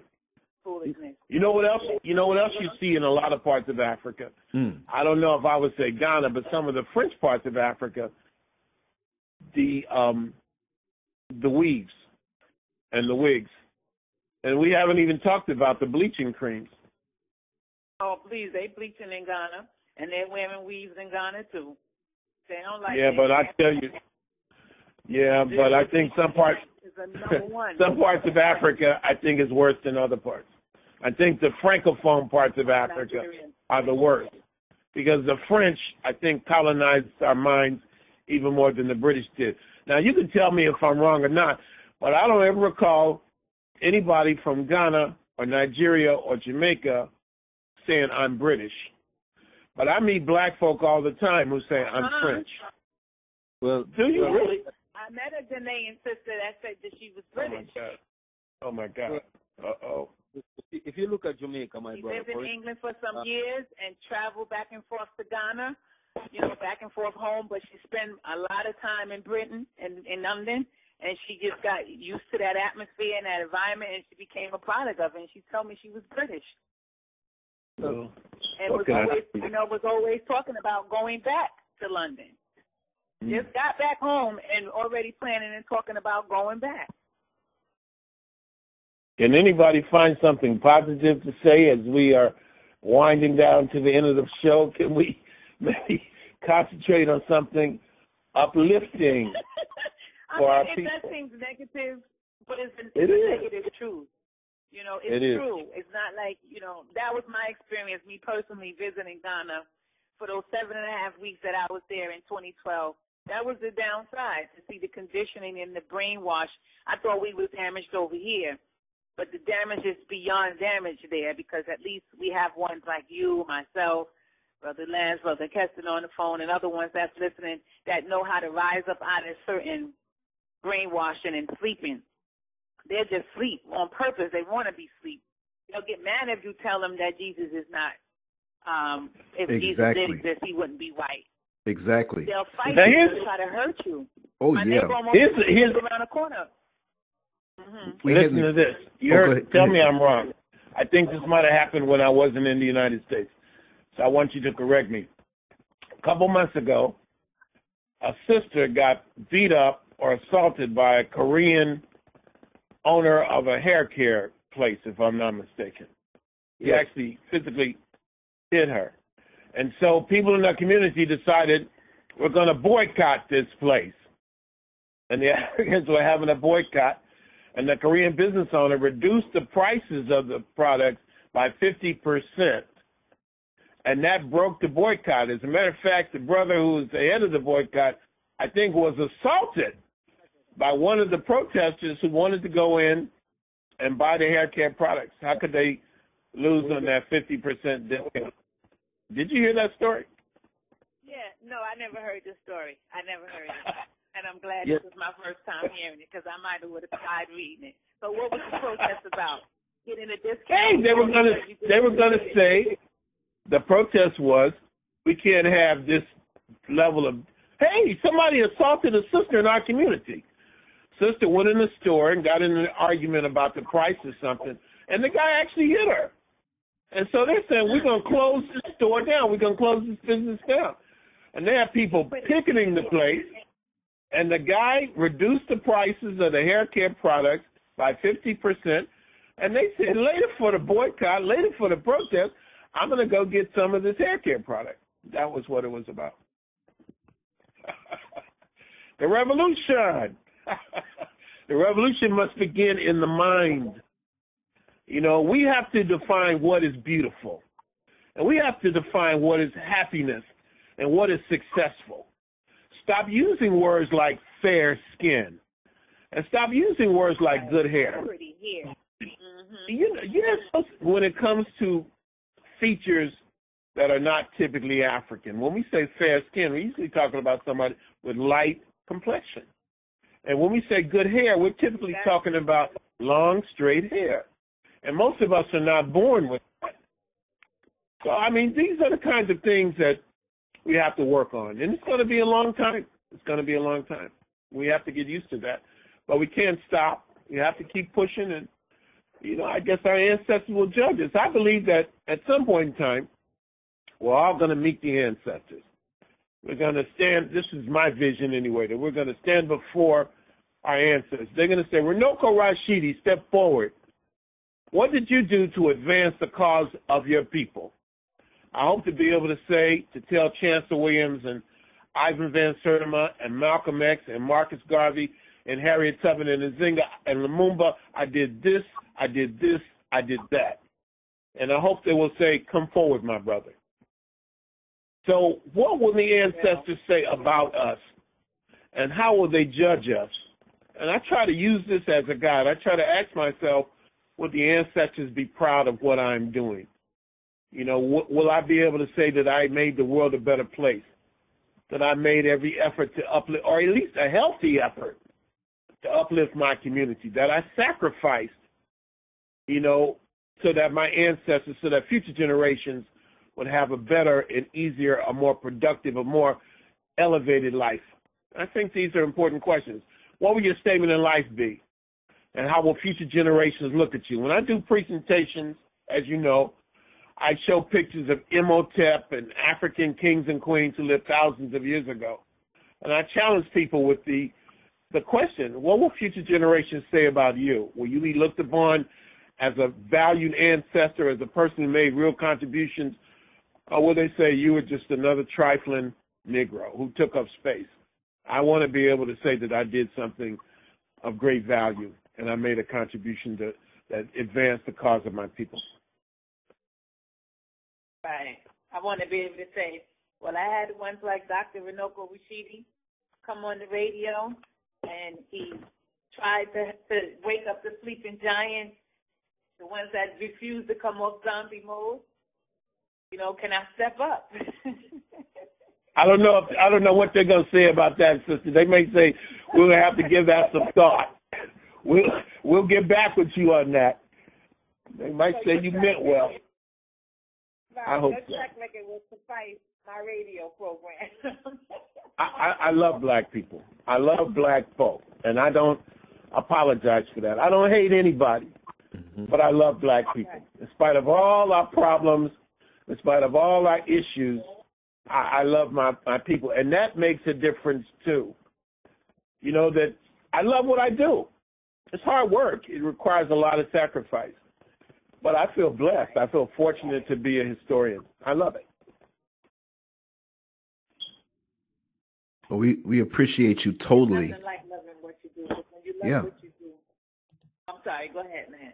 No, I was just going to say we appreciate you totally because many people will enjoy the results, but they won't understand the tireless effort that it takes day in and day out, week in and week out, month in and month out, year and decades, and when nobody else is around. And remember, you said it was 40 years, 45 years. Well, most of those years. 45 years, my brother. Yes, 45 years. Okay. Now, it's easy now to go on Google and pull stuff up. I remember doing book reports in school, and these kids have it so easy. They can just search something and pull up information, copy and paste, and turn a few words around. But when you said 45 years, what most people have to understand is that you had to get up sometimes and go to that library. You started this at a time where there were no computers as they are now. And that took a love at that particular time. And if we're as blinded as we are now, imagine how many people did not understand what it was that you were doing when you had the vision and the wherewithal and the drive to see something that the rest of the world didn't see. Because our culture is being hijacked now.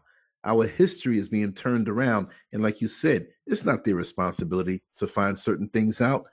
But now that we've been moving away from the printed word in a book, and most of our younger folks and many of our older folks are depending on Google and the various search engines, they don't realize that the internet is only as good as what you upload, you see? And many things are being manipulated. And we're getting away from books. We're getting away from the oral history. We're getting away from the documentation that we do for ourselves to preserve our stories. So you with those pictures and all this information you have, you need to come down to Florida so we can really vibe on that on a regular basis and on the shows over the line. Because again, if it's not for the work that you've done, I'm quite sure a lot will be lost. Not just the research through books, but the traveling all over the world and the stories that you can share because you were there. Too many of us cut the TV on and have somebody who doesn't look like us tell a story about us that's slanted to favor him or her as the hero who rides off into the sunset. So that's why it's important that we support individuals like yourself because you're driven by love. I noticed you said that several times during this program, and that says a lot about you. It's not a profit thing like some other explorer or historian may go and get funded by a university to go and do certain things while they're in a 5-star hotel. You're doing this out of love. Sometimes I'm quite sure there was a hunger in your belly. Sometimes I'm quite sure there might have been a bill that you didn't know how you were going to pay, but you still did what you did and you made it this far. And for that, I say I appreciate you 100% totally. I could never thank you enough. Well, I thank you for that. Although I must confess, I love five-star hotels, man. I love. I'm not knocking you. I'm not knocking you. No, you're supposed to be in a 5-star hotel. My thing is, I hear what you're saying, man. While in that 5-star hotel, I know you were up at night researching something, so you still had to drive no matter where you are. Oh yeah, I love what I do. So anyway, I appreciate you all. Let me give my contact information for anybody who might want it and be listening. You can always go to my website, which is drrunoko.com, drrunoko.com, drrunoko.com. Or you can call me if you like after the show. My phone number is area code 323-803-8663. That's 323-803-8663. And the easiest thing, you can always email me at runoko@hotmail.com. And again, my name is spelled RUNOKO @hotmail.com. I give group tours to Africa and other parts of the world. I have a series of books and DVDs for sale. If you want to make a contribution to the website, if you want to go to the website and see my bio, perhaps consider inviting me to where you are to show some of these pictures and to tell our story. Again, you can get all that information on my website, which is Dr. Runoko, one word, Dr. Runoko, drrunoko.com. Yes, I'm on your website right now. All right. And then we also probably need to have another off-the-air conversation on having you come to Miami or Orlando. Yes. Yeah, I'm always game for that. You know, I love to share. I think what a lot of people are not able to appreciate just listening to the show is that I really try to do very visual presentations. I have a lot of original photographs. We haven't talked about, for example, black people in places like ancient China, Japan, Southeast Asia, the Arabian Peninsula, Iraq, Iran. We haven't talked about the black presence in the islands of the South Pacific. Sisters and brothers from places like Fiji who proudly say they're African or they come from Africa. And then there are these fascinating sisters and brothers in Australia who left Africa perhaps 100,000 years ago. So we have a vast story, a story that's barely been told. And I appreciate you all giving me an opportunity to share a little bit of that story with you. And I definitely appreciate you taking out your time and your energy to be on the program and also willing to come back again. That is just, you know, my cup running over all over again. I put another cup out and you got that overflowing. So, you know, right. always a grand, you know, appreciation to have ones like your spirit on the airwaves to, you know, dialogue with and learn from, because I'm always ever learning. I'm always open to ask questions and, you know, just always on the learning train. You never stop learning. As long as you're living and you're growing, you're always going to be learning. Well, I think when you stop learning is when you start to die. And that means that I'm going to live forever.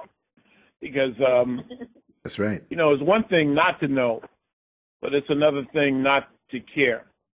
And I definitely care, and I love our people. So, again, I want to thank you all for having me. I know we're about out of time. If you are into the holidays, whatever holidays they may be, enjoy this special time of the year, the end of the year. And, you know, all the best. As they used to say in Kemet, may you fly on the wings of Ma'at and have blessings without number. So you all stay strong, and I look forward to the next time. Thank you so much. Okay. We'll be reaching out to you. Definitely. I look forward to it. Be strong. Bye-bye. That was wonderful. Yes. Yes. That was beautiful. And you know, we were talking like, you know, we know each other already. You know, we started getting comfortable with each other, which is good. You know. Well, it's a common spirit, and you know, he didn't detect any negativity because he wouldn't, because we're of the same spirit and the same bloodline. So, you know, it's going to be an agreeable conversation. It's not going to be anything or any challenges or any arguing, because I'm quite sure, and he made a mention like, wow, you know, nobody's debating, because I'm quite sure he has had to deal with that from that type of mindset of individuals who don't want to accept what he has to say. Say it again, sister.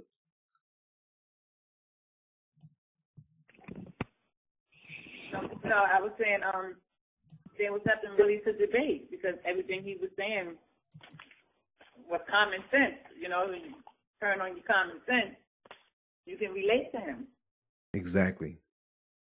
I remember, and I wanted to add in, Brother Keston and I were at a I don't want to say the name because of the story I'm telling, but we were at a gathering and people were expressing their opinions.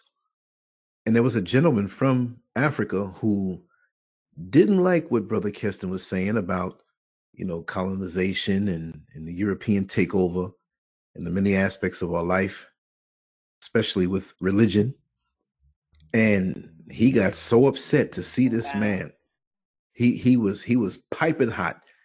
He didn't even know how to handle. I know he was. But the reaction to me let me know that he knew that what Brother Keston was saying is the truth.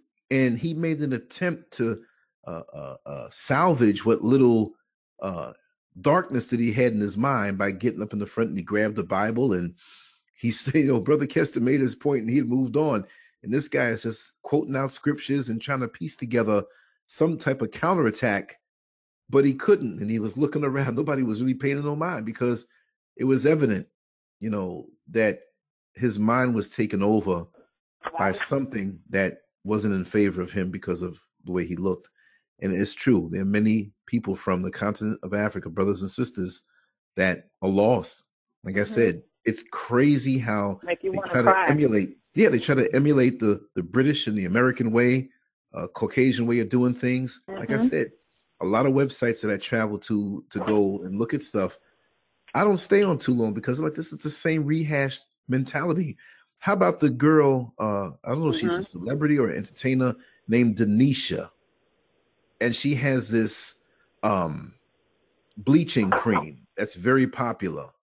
She went from extremely melanated skin to I mean, extreme Snow White. Complexion. No, it's definitely going to make us sick. Definitely going to make us sick. It's the most extreme transition that I've seen. And I mean, yeah, of course, you know, I know a person who is in, you know, funeral home mortician, and they told me that, you know, when certain bodies, certain up under the scalp, up under the skin and the scalp, green and rotten from the relaxing cream that's used over the years. And I've also read how, you know, you understand that everything that you eat and consume, your kidneys have to deal with it if it's something beyond the scope of what's natural. If it's natural, it's not a problem. But if it's not natural, and see, also it's topical. It's not just what you eat, it's what you put into your skin. The skin is the largest organ on the human body, and you absorb things. So you're putting this stuff in your scalp, you're putting these things on your skin, and your internal organs have to deal with it. You see? So many of us don't realize that. And we're going for this quest of, oh, we got to be beautiful. Who says that's beautiful? That's frightening to me, in all honesty. It's frightening. Right. You know, I Right. turn the It is corner scary. late at night and see a They do ghoulish face scary. looking at me. You know what I mean? I say, oh my God. Right. I was doing some research on this skin bleaching, and from my research, it says out of the whole world, Nigeria is the #1 country for skin bleaching. Surprising, and huh? When you're dealing with the Western Hemisphere, Jamaica was #1. Yeah, they have Nigeria and Jamaica, they're top rated with skin bleaching, and then I went deeper into the research where the Ministry of Health had to come in Nigeria and into Jamaica because the skin bleaching was getting so out of hand that it was they was trying to make people understand that there's health issues behind that. You can get cancer of the liver, cancer of the skin. Just over time, you're going to be regretting that you ever did this because you're going to start getting sicknesses that you're not going to think that it's the skin bleaching, but it is. And they had like a list of different things that skin bleaching can do to your body and cause certain type of diseases, like cancer of the liver. Right. And you was just saying how these bleaching agents and these perm agents, they put a lot of pressure on the internal organs because the internal organs can't release the toxin. It just stays there and builds up and builds up, and the more you do it, the more it builds up. And it was so bad that the Ministry of Health had to kick in, and they actually was doing, documentaries on it to try and convince these people to stop bleaching, but they just don't get it. They don't want to be black. But it was right on down to the babies. One of the doctors was saying that the woman brought her baby in for a checkup there in Jamaica, and the baby was white. The baby was only like 6 months old, and the baby was white. She was bleaching the baby. Oh man. That's crazy. It's on YouTube. I'm gonna find it. I gotta check that out. Like people have actually, went and interviewed the bleachers, did one-on-one interviews and talked to them, and one of them, she invited them in her house and showed them how she mixed up her chemicals to make you a certain complexion, to make you high yellow or medium yellow, and the way she's mixing up these chemicals. On the flip side of it, I'm seeing a chemist. I'm like, she could be a chemist. If she just took her knowledge in a positive direction, she could be in the laboratory, you know what I'm saying, making medicine to heal and to cure people. Because she knew how to mix those products up. So I'm seeing a chemist, but a mad chemist because she's killing herself. You know what I mean? But in her mind, she's going to try to cure people of blackness and rid the blackness away. Yes.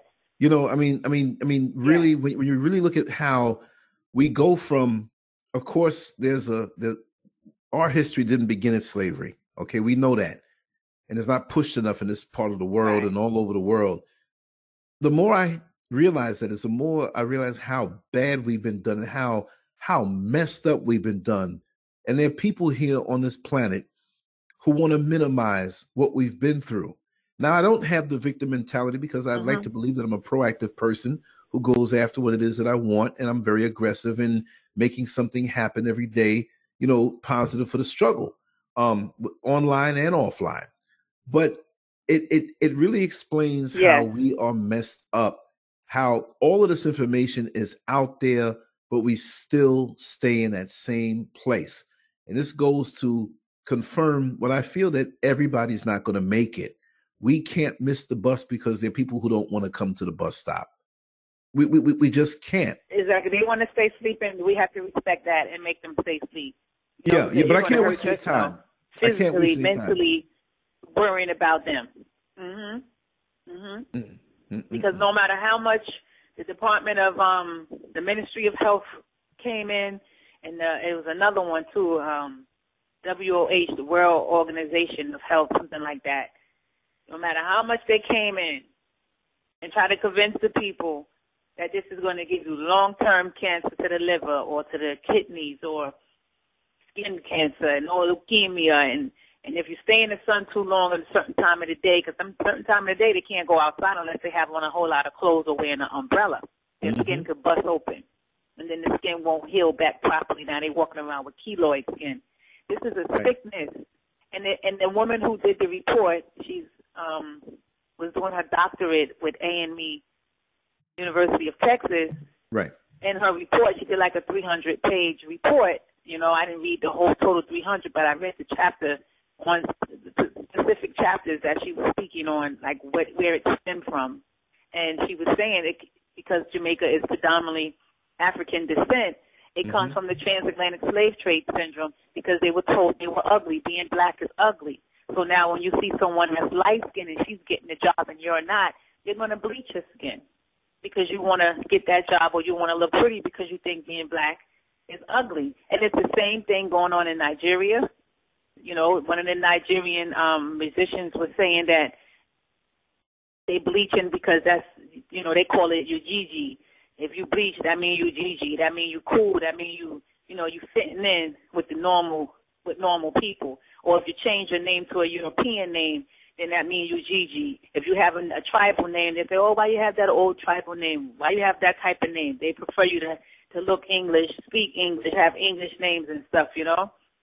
And he just, you know, went in on his opinion and his outlook on why they bleach. And it all came back to they don't like being black. So, you know, this is British running Nigeria, British running Jamaica. This is definitely a transatlantic slave trade trauma. And don't think that they're not doing it in New York. You got sisters in New York that do it, but it's just certain areas that this sister did her research on, and she found that Nigeria, out of the whole world, out of all the other countries in the world that bleach, is the number one. And dealing with the Western Hemisphere, Jamaica is number one. You know, and that's not to diss Jamaica or diss Nigeria. This is what it is. You know, statistics. This is from research. You know what I'm saying? Like exactly. Dr. RUNOKO was saying, research, facts and figures proved it, and the number of bleaching products that's being shipped into Jamaica is one way that they're able to get that percentage because they're coming in barrels, shiploads on a monthly basis. But isn't that something you know what I'm saying? And they're coming from European countries in barrels. Okay, they're shipping them from European countries in barrels into Jamaica, into Nigeria, and other parts of Africa as well. But we're just going to talk on Nigeria and Jamaica because them being the highest. So they're sending barrels at a time, working that agenda to make them don't like to be dark-skinned. But see. And some of them women, one of them, before she bleached, they interviewed her. Beautiful. Oh my goodness, I don't even know what was her problem. Why she then, when she started bleaching, now she got on all the clothes, she has the umbrella, you can see her not looking beautiful anymore. And the lady even said, but you're beautiful the way you are. Why do you want to bleach? I can't get a job and da-da-da-da-da-da-da. Just the petty excuses, you know what I mean, of why they're doing it. Amazing. So, you know, it's just... But isn't it... They're sending that stuff into Jamaica and Nigeria like they sending bottles of water. Like you can go to BJ's and buy cases of water. That's how you can go and buy bleaching products. But see, look at it this way. Isn't it something how they focus on places that one would look to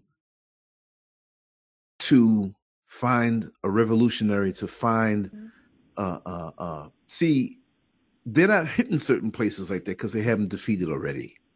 Jamaica, it's like Nigeria, Jamaica, they're making a mockery. They're making a mockery of Marcus Garvey. They're making a mockery of Bob Marley. They're making a mockery. Let's just talk about Jamaica. Such a small island when you compare it to other countries. But so many great people, revolutionary people, have come up from Jamaica. The oppressor can't figure it out.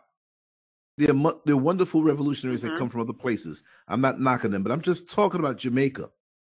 But for them to get away with shipping all these barrels we on the bleaching topic. Yeah, but to break them down. They're getting away with this because something had to happen before. Because you can put all the bleaching cream in front of me, no matter what my complexion. I'm not touching it. Just the same way you can put all the cocaine in front of me. And I've had the experience of having lots of cocaine in front of me. I never did drugs ever, but it meant nothing to me. I looked at it and say, man, this is a really fine powder. I didn't touch it, nothing. I'm just saying that they've created a void and they've created a lack and they've created an actual pseudo-false need in these people by brainwashing them to think that they're less if they're darker, no matter. I've seen very light complected black women with bleaching cream, and what they get white. What they did before, white. Right? But what they did before to us in our minds came before the need for the bleaching cream. So we got to go back even more. So it shows that this mental indoctrination is very effective. And this is the results. And this is what I tell people now about this LGBT thing and this not wanting to be who you are and being confused thing.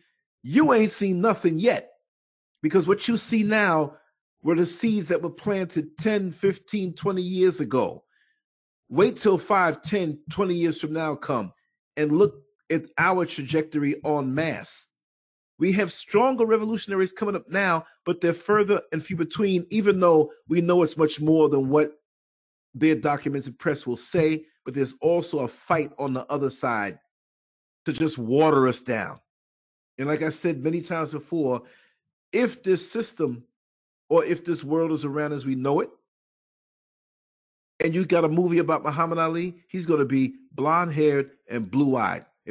Trust me, they're trying to erase blackness. But the thing is, the bottom line is now, if you look at the natural order, they can't do it. It's their desire to have it that way, but you can't whip nature. You can't whip the universe. You can't whip the system. You can't whip it. So this white man that works so hard to get rid of us, it's a balance. And just like this, you have a system that's sick. Say, for example, you just eat junk food and bad food that's poisoning your system, and it comes out of your skin, it comes out in your breath, it comes out in poor health. But say, for example, you eat that sugary donut in a bad system, and you wake up the next morning and you got a pimple on your face. You can bust the pimple all you want, but it's not stopping what's going on the inside. So you might stop that pimple, but tomorrow here comes another one. What I mean to say is that every time we have an oppressed people or people that's done wrong en masse, the universe, the creator, balances everything out, and he will bring forth people who will make that revolution happen to balance it back out. You see what I mean? Especially for a kind, loving, giving people, like the great doctor said, who went all over the world to show people how to live better.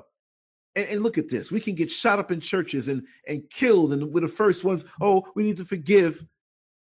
That's not proper, but that's that thing manipulated in us and encouraged in us through the religion.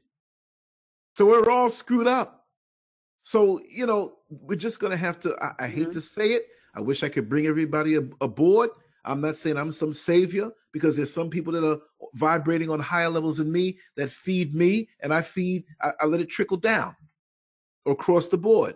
But there's some, like triage, that you're going to have to leave. You walk into a house, there's a man having a heart attack. You walk into that same house, there's a man whose brains are blown out in his last few moments. He's looking at things. There's another person who has a stake driven through their leg, a wooden. So he has to wait, because he'll live. The person with the heart attack, you can save.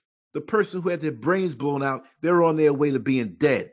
So we got to assess the situation and reach out to those who may be on the fence, but they're willing to talk and have that mindset that they can be saved. The ones who are on the other side of the fence, who are completely gone, sold out, giving you the middle finger, telling you, I ain't never doing this, go ahead. And the one who can wait, that's there to pull the stake out the leg, we know you're okay. We'll come to you last, because you got to understand that man having the heart attack, what we do to him right now makes the difference of him living and dying. So what being seekers or fishers of men, not just men, but women, individuals, our brothers and our sisters, we have to assess how we're going to invest our time with them. You get a used car. Just because the person selling the car is a nice person doesn't mean you're going to take a bad deal. You still have to assess, is this salvageable? Is this worth it with what I'm going to pay for it? Is this a good deal for me? So we have to divvy out our energies and budget our energies in a certain way when we have these different energies and people come around us. There's some people I walk away from. That's right. In public. I can't, they come at me, on my job, I got to deal with them, but they want to start conversations. I get rude and cut them off. I can't do it because I feel myself losing something that I can give to somebody who needs it, what little I may know, or bring them back. The other day, there's a young man who's always on my bus, and he's a bright young man. He's a brilliant young man, but he came up in the system. He's gotten locked up a couple times for petty stuff, but he's very intelligent. And I see a future warrior, and he gravitates toward me, and we have some very deep conversations, and he was a little discouraged. And I said, here, brother, take my phone out my pocket, because I can't drive and hold onto my phone. I'll get in trouble on the plantation, and they'll hit me with some whips, right? So I gave him the passcode. I said, here, hit this code in. He's looking at me like, man, this man trusts me, but he ain't going to get my phone, or nobody does. But I said, listen, look down the recent calls and look for a name, Keston. That's my brother-in-law. Hit that number now. And Keston picked up, and the conversation flowed. No questions asked, because I'm out there, and Keston understood. And so after the conversation was over, which was basically brief, he said, man, he said, that blew my mind that you just called unscripted. He didn't say unscripted, but just called out of nowhere. And what he told me made me feel so much better. He said, man, I got to get with you, even if it's just to come around to the events or hold a camera or just sit there, because what you're sharing with me is so much better than the atmosphere and the environment that I'm in. And yes, I saw him later on that night, and he told me, he hit a little something and smoked a little something and feeling mellow. But that's my brother. And if we don't show that kind of interest, if we don't show the kind of joint. Yeah, I'm not saying he's wrong in doing that. Just be careful where you get your stuff from, brother. We want to keep your mind intact. We have a lot of evil people out here. You know what I mean? Go down to the motherland of Jamaica and get the real thing. But what I'm saying is that we affect people more than we know. Even on a faceless level, the dignified way that you carry yourself, there might be a little girl who you don't even notice, who's looking out the window and sees you carry yourself in a dignified manner, and it'll plant a seed inside of her. Maybe her own mother doesn't carry herself that way. Maybe her own mother has 10 or 15 different uncles that come by at 2 o'clock in the morning and leave before the sun comes up. You understand what I'm saying? So she'll see you and understand and see the contrast. So we're all on the play, on the stage of life. Big and small, we leave impressions. I'm going to tell you one more story, and I'm going to let you say something because I don't want to dominate. But many years ago, I was into bodybuilding, because I'll do that. I'll talk it till the sun comes up. Trust me. I've been doing this for a long time. I was into bodybuilding, and when I was coming down from New York on my last flight after I sold my home up there, because I was back and forth with the moving truck, and after I sold the home and the closing was gone, this was April 5th, 2001. And so I went to the airport, and a friend of mine dropped me off there. And I was walking over into the area where I was going to check in the bags, and the last few things I had to bring down, and a police officer blew the whistle. He pointed at me, and he was running, but he had a big smile on his face. Big, chubby white man. So I said, wait a second. I don't trust cops coming at me, but it doesn't look like he's looking at me evil, right? So he came over. He said, LanceScurv. I'm looking at him like, I don't know this guy. He says, you don't remember me, but back in and this was 2001. He said, back in 1982, in July of 1982, in Plainview, Long Island, you were in a bodybuilding competition, and I was a couple years younger than you, but you inspired me, man. You really inspired. You were my hero. You didn't even know it. Like, what? And he remembered like that? See how you can affect people? But I joked with him and hit him on the stomach. I said, well, my inspiration didn't go too far now, did it? So we talked for a while, and that made me know that we have an energy that can affect other people. So be careful how you put your energy out there.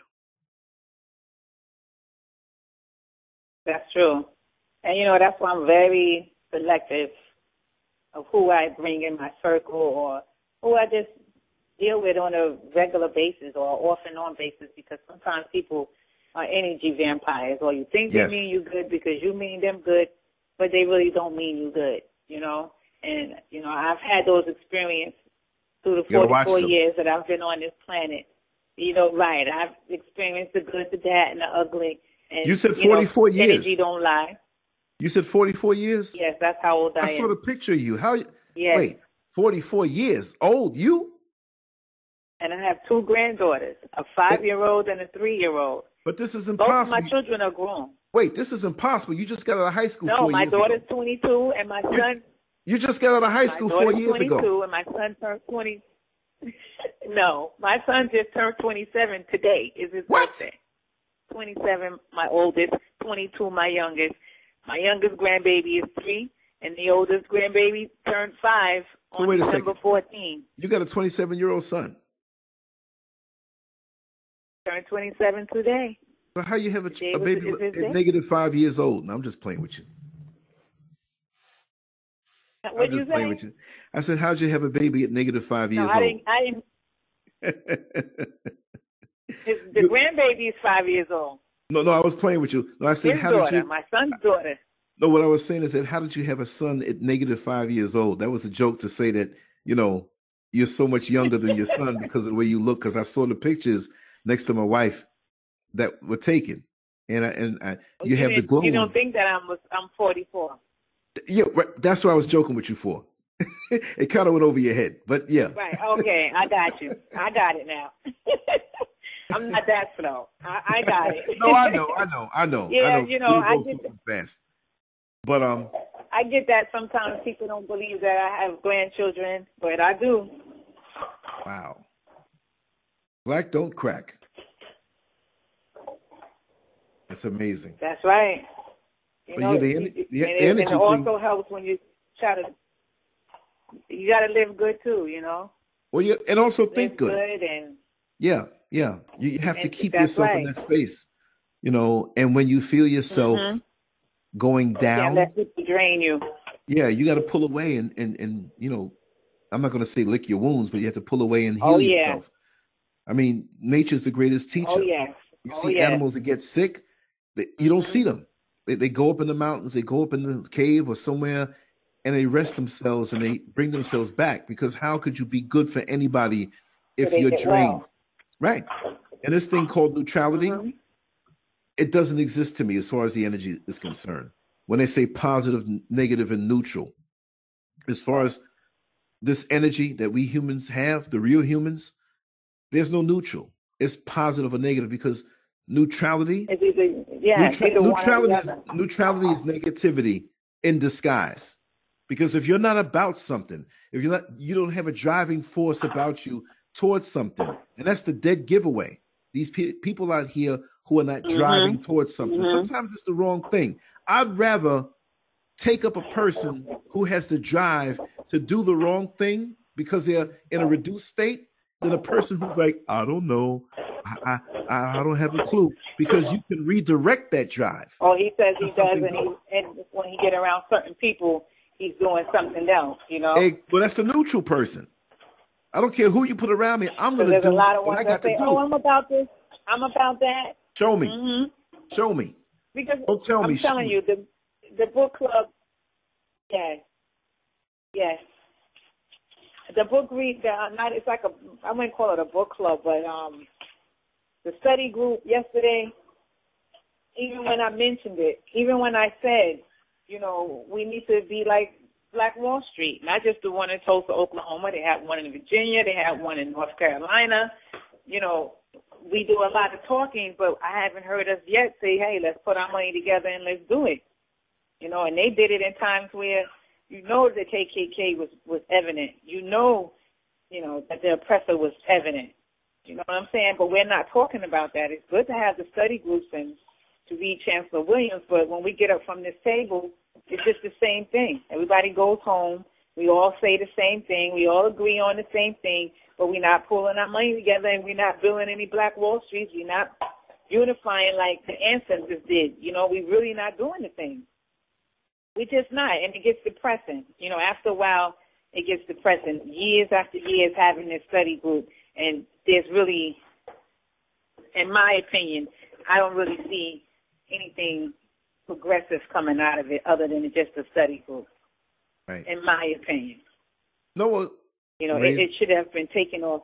It could be on a whole nother level by now. Out of all the years they've been doing it, they should be on a whole nother level by now. Like even having their own building where you don't have to meet at the library and ask them to use their room.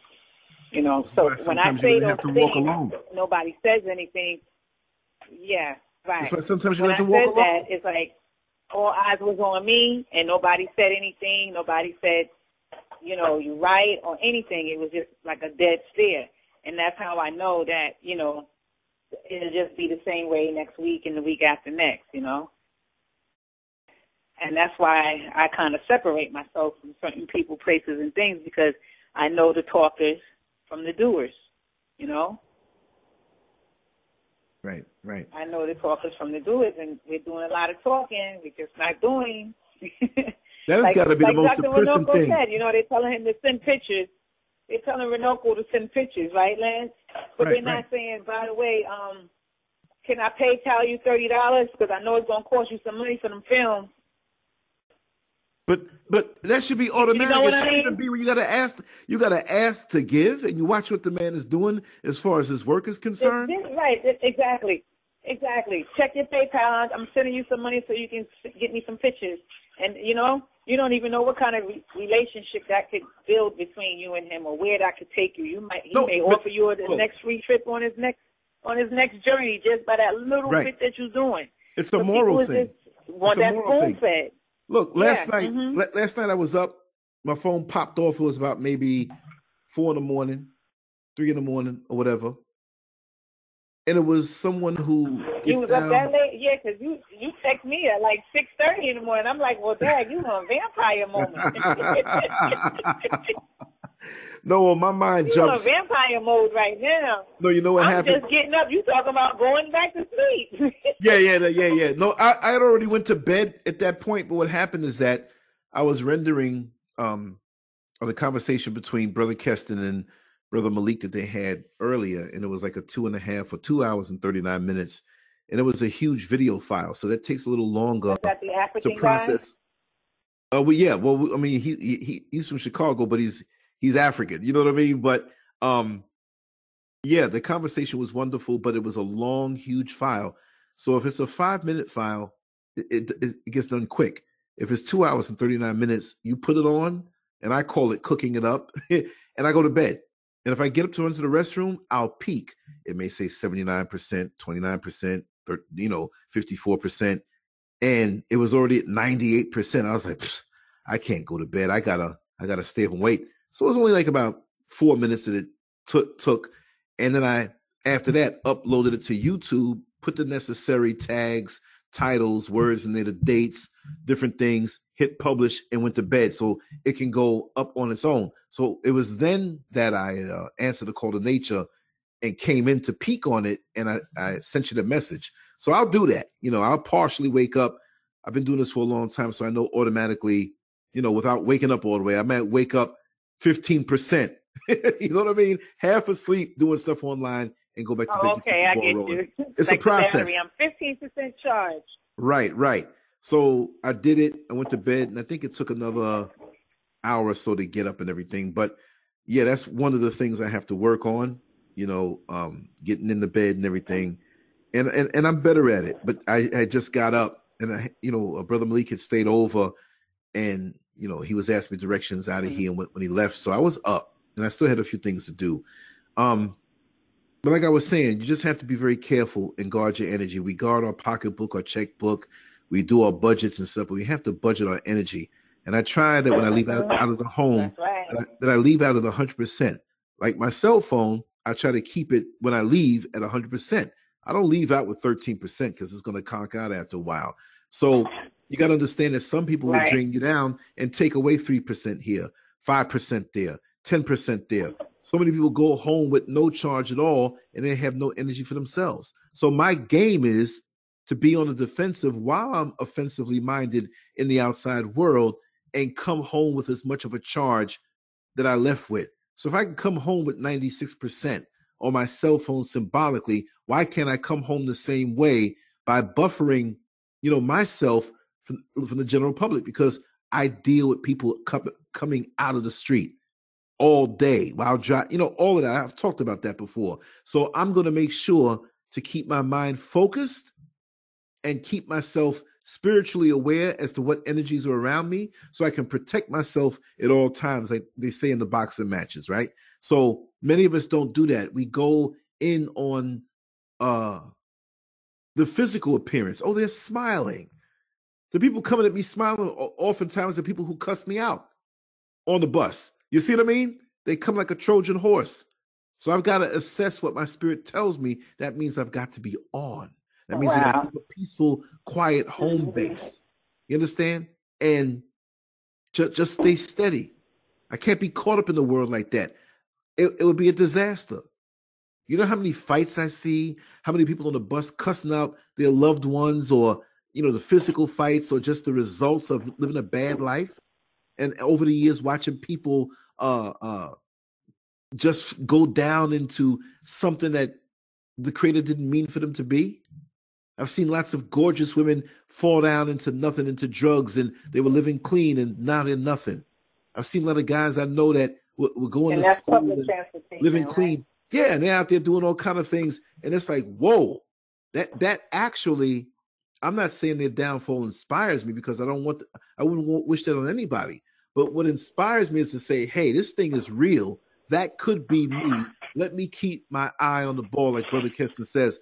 I got to keep my eye on the ball day in and day out, especially the age that I am. I'm well over 50.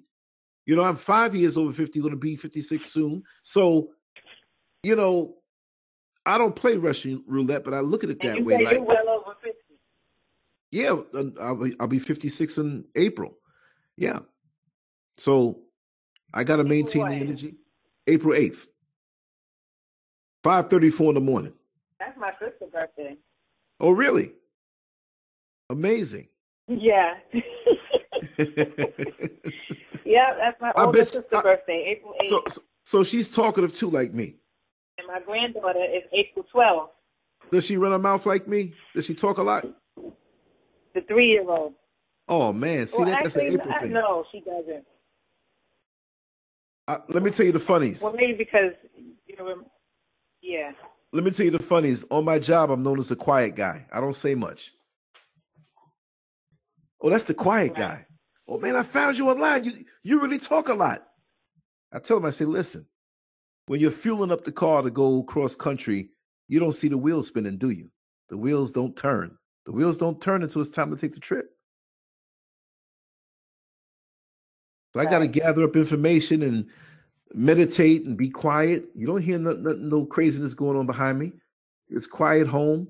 I love it. Mm-hmm. And I'm a quiet kind of guy. Wasn't always that way, But you couldn't. I'm sure you wasn't. Not coming out of New York City. Man, there was a time, I tell you, I'd never leave New York. There's a time I was itching. I couldn't stay home. There were times I'd go to work, come out of work, stay up all night, go somewhere, and go right into work with a change of clothes. So trust me, the environment. Yeah, I used to love New York like that too, especially going to my cousin's place in the Bronx, because that's one of my favorite boroughs. Right. So it was just Gun Hill Road, Webster Avenue, Grand Concourse, Co-op City, Bronxwood, Soundview, Soundview, Story Avenue, Cross Bronx Expressway, White Plains Road. Listen, White Plains Road. That's right. You name it, I've been there. I probably slept on half of them streets anyway. Not the streets, but inside somewhere. I won't mar your broadcast by but I'm just saying, I have friends all over. But I mean, a lot of them are not here with us right now, or maybe they live different lives or whatever. And like I said, but you name the borough, you name the place, I got a story for you. Trust me, I got a story for you. So I ripped and ran. Yeah, my cousin used to live right across the street from the White. From where? My cousin used to live in the Parkchester apartment, right across from the White Stone Bridge. Okay. Remember the Whitestone Bridge? Okay. Yeah. And the funny place there, let me give you a little trivia. You probably already know. What was the hotel at the base of the Whitestone Bridge? Oh, I don't even remember. Okay, go play on that one. go play Shelly Thunder. Remember? Sometime my mind forget, could forget. Remember that song? Oh, that might be before your time. Shirley Thunder. Yeah. That used to be my jam. We used to talk about the I remember. Okay. Go back and play it. Ricky. If you know the words and you know the answer, the hotel, over Whitestone Bridge at the hotel named Capri in the parking lot. Guess what, Missy? It was a Capri hotel at the other side of the Bronx side. Okay. Right. Yeah. But that's in the words, but she said it so quick. I used to drive by that. Look at that. I used to love that song because of that. Yeah, but anyway, like I said, I'm a country boy now. I don't need that. I'm a straight country boy in this place called Orlando. I was then, this is now. Right. I can hang with the best of them, but that's not my, give me the mountains, give me the country all day, every day. Forte anymore. Huh? Say it again? That's right. But it wouldn't be too what hard happens to is when I was younger, my grandparents, we used to come to Florida for vacation, go to Alabama, so I remember saying, when I get older, I'm going to move to Florida. I'm getting out of this cold. If I stay in this cold, I'm going to have arthritis in my 20s. It's just going to do something to my body. Black people need to be in the heat. I always reminded myself, when you get old enough, leave New York. Yeah. Just seeing the palm trees and mangoes growing on the trees, that whole, I just felt like this is where I'm supposed to be, Right. And once I left, I ain't ever looked back. Some people go back. They can't live in the South. They got to have New York. Not me. I have friends like that. They swear by it, and I can't see it. That's their choice. I can't knock them, but I can't see it. But don't try to convince me. I can't be in that cold region like that. Nah, never that. It's not even just the cold. I can't be in those cold regions anymore. But okay, I'm against the cold. I can't deal with that cold. But it's more than the cold. It's the energy. I'm gonna tell you something. I'm gonna tell you an observation that many people don't understand. Pre 911, New York City was going in a certain direction anyway. That wasn't really a good thing. But post 911, when I went back after 911, the place was defeated spiritually. I mean, people that were hustlers legitimately. I'm not talking about any illegal business, but hustlers who worked and had different jobs. I know guys who don't have jobs, but they always have money because they always got things that they do. They work on transmissions and brakes and things on cars and just fixing up houses and stuff. Yeah, they have a skill. Yeah, you can do that there, but something was lost, and it wasn't just because of 911, but it helped to accelerate some of the changes, especially with gentrification going up there. And it's like something was lost. I saw for what it was, and I was glad that I left. And it made me see most places that people gravitate toward the illusion. That place is a damn illusion. But I tell you, I had a wonderful childhood there and growing up there, but the soul has been snatched. Right. The soul and the joy, because I had a wonderful wasn't the way it is now. Yeah, no. I have no need to visit. Look, I do want to go back for certain reasons as far as the media that's there. I mean, I visit. That I know and I'll connect with. But as far as like, I'm going to go there and go to the neighborhoods, and there's nothing. Look, I know the place too well. There's nothing to go back to. It's a matter for me of saying the ultimate farewell, probably in my plans, the next time I go will be the last time I go in my life. Unless I'm going with my wife or Brother Keston or something where I can show them around a little better than what they might know themselves off the beaten path. You know what I mean? So that's what it. Right. And most of the people, they're just the same way I left them. Wow. Same way I left them. They don't change. I've not evolving; they're just devolving. Same corner, same this, same stupid jokes, same pursuits. It's like I mean, Same Willie Lynch mindset. Right. And they have all of those opportunities there, which, people could have said the same thing about me. But when I left, I discovered myself more on certain levels. And there's so much that if you're going to be there, you better get something to get out. Whatever it may be, get something to go somewhere else. But to go up there and think that this is it, and I'm around this, and that, it's nothing there. It's an illusion. That goes for all other places like that place. It's glossy. It's bright lights. You got celebrities walking down the street, passing you. We used to go and walk around in Manhattan at night and always pass by a celebrity. Oh, that's so-and-so. Oh, look at this one. Look at that one. Countless. You go around there, you see all these different movies being shot. Different movies being shot. And it's like, wow, the movie sets and different things and the things to see and do, the stimulation of it all. But one good thing is I took care of myself. I took care of my body. I took care, I didn't get into substances or activities. And I've just been blessed, protected. I've been protected. Somehow, some way, there's a purpose in my life. And I know I've been protected. Because there's no way that I would have come through all of that, seeing all of that, and be preserved today. I don't take credit for that. I give credit to my parents and the practices that they instilled in me. My only problem was a lot of girlfriends at one point, but that could have took me out because I could tell you that I know several hundred people who have died from AIDS, who are not gay, who are heterosexual. Yeah. Hundreds. I know several hundred people that even to this day, I may get a call from an old friend and say, remember so-and-so died 30 years ago? It was because of the monster.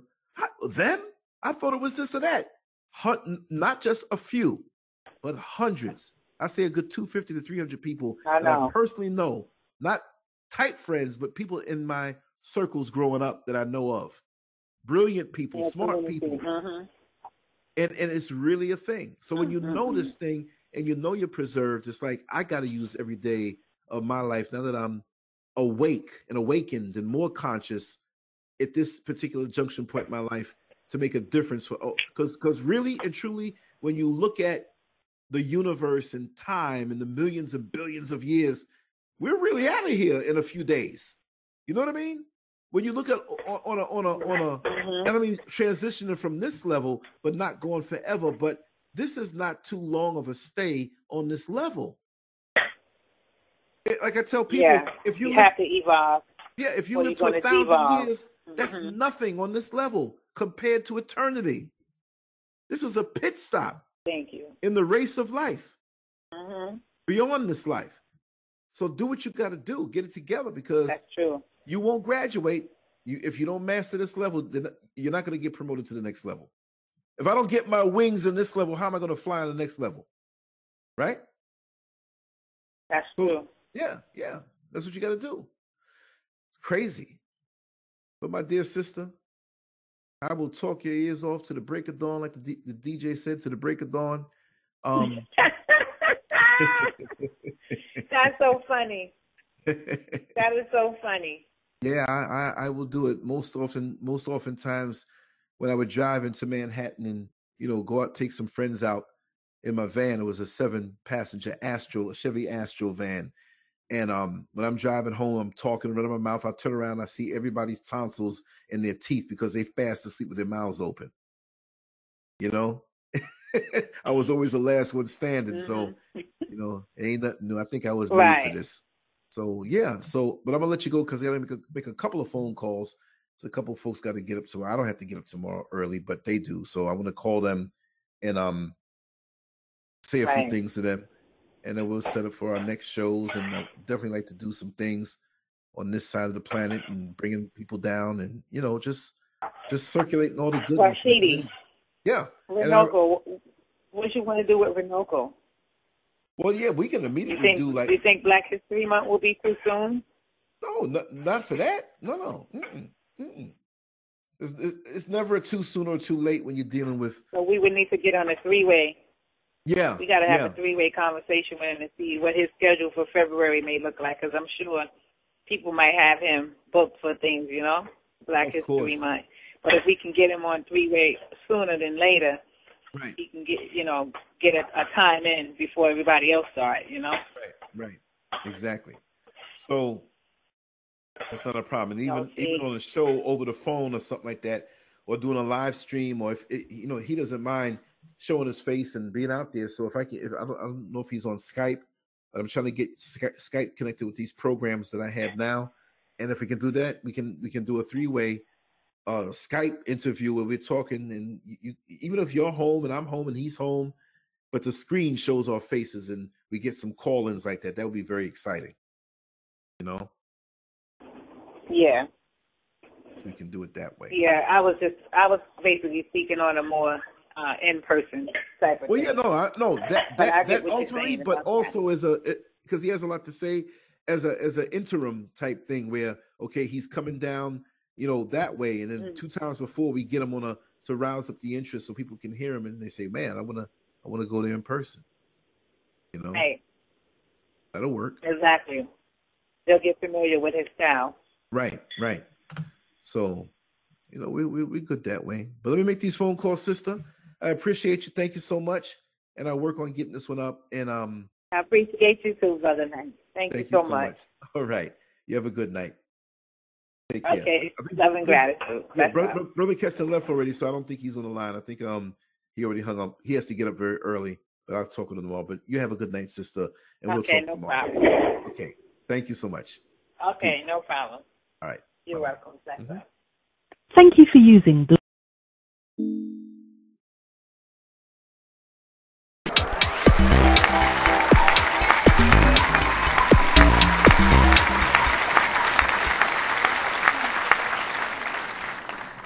Make sure to check out the boldest blog at LanceScurv.com and follow Scurv on Twitter, Facebook, and YouTube under LanceScurv.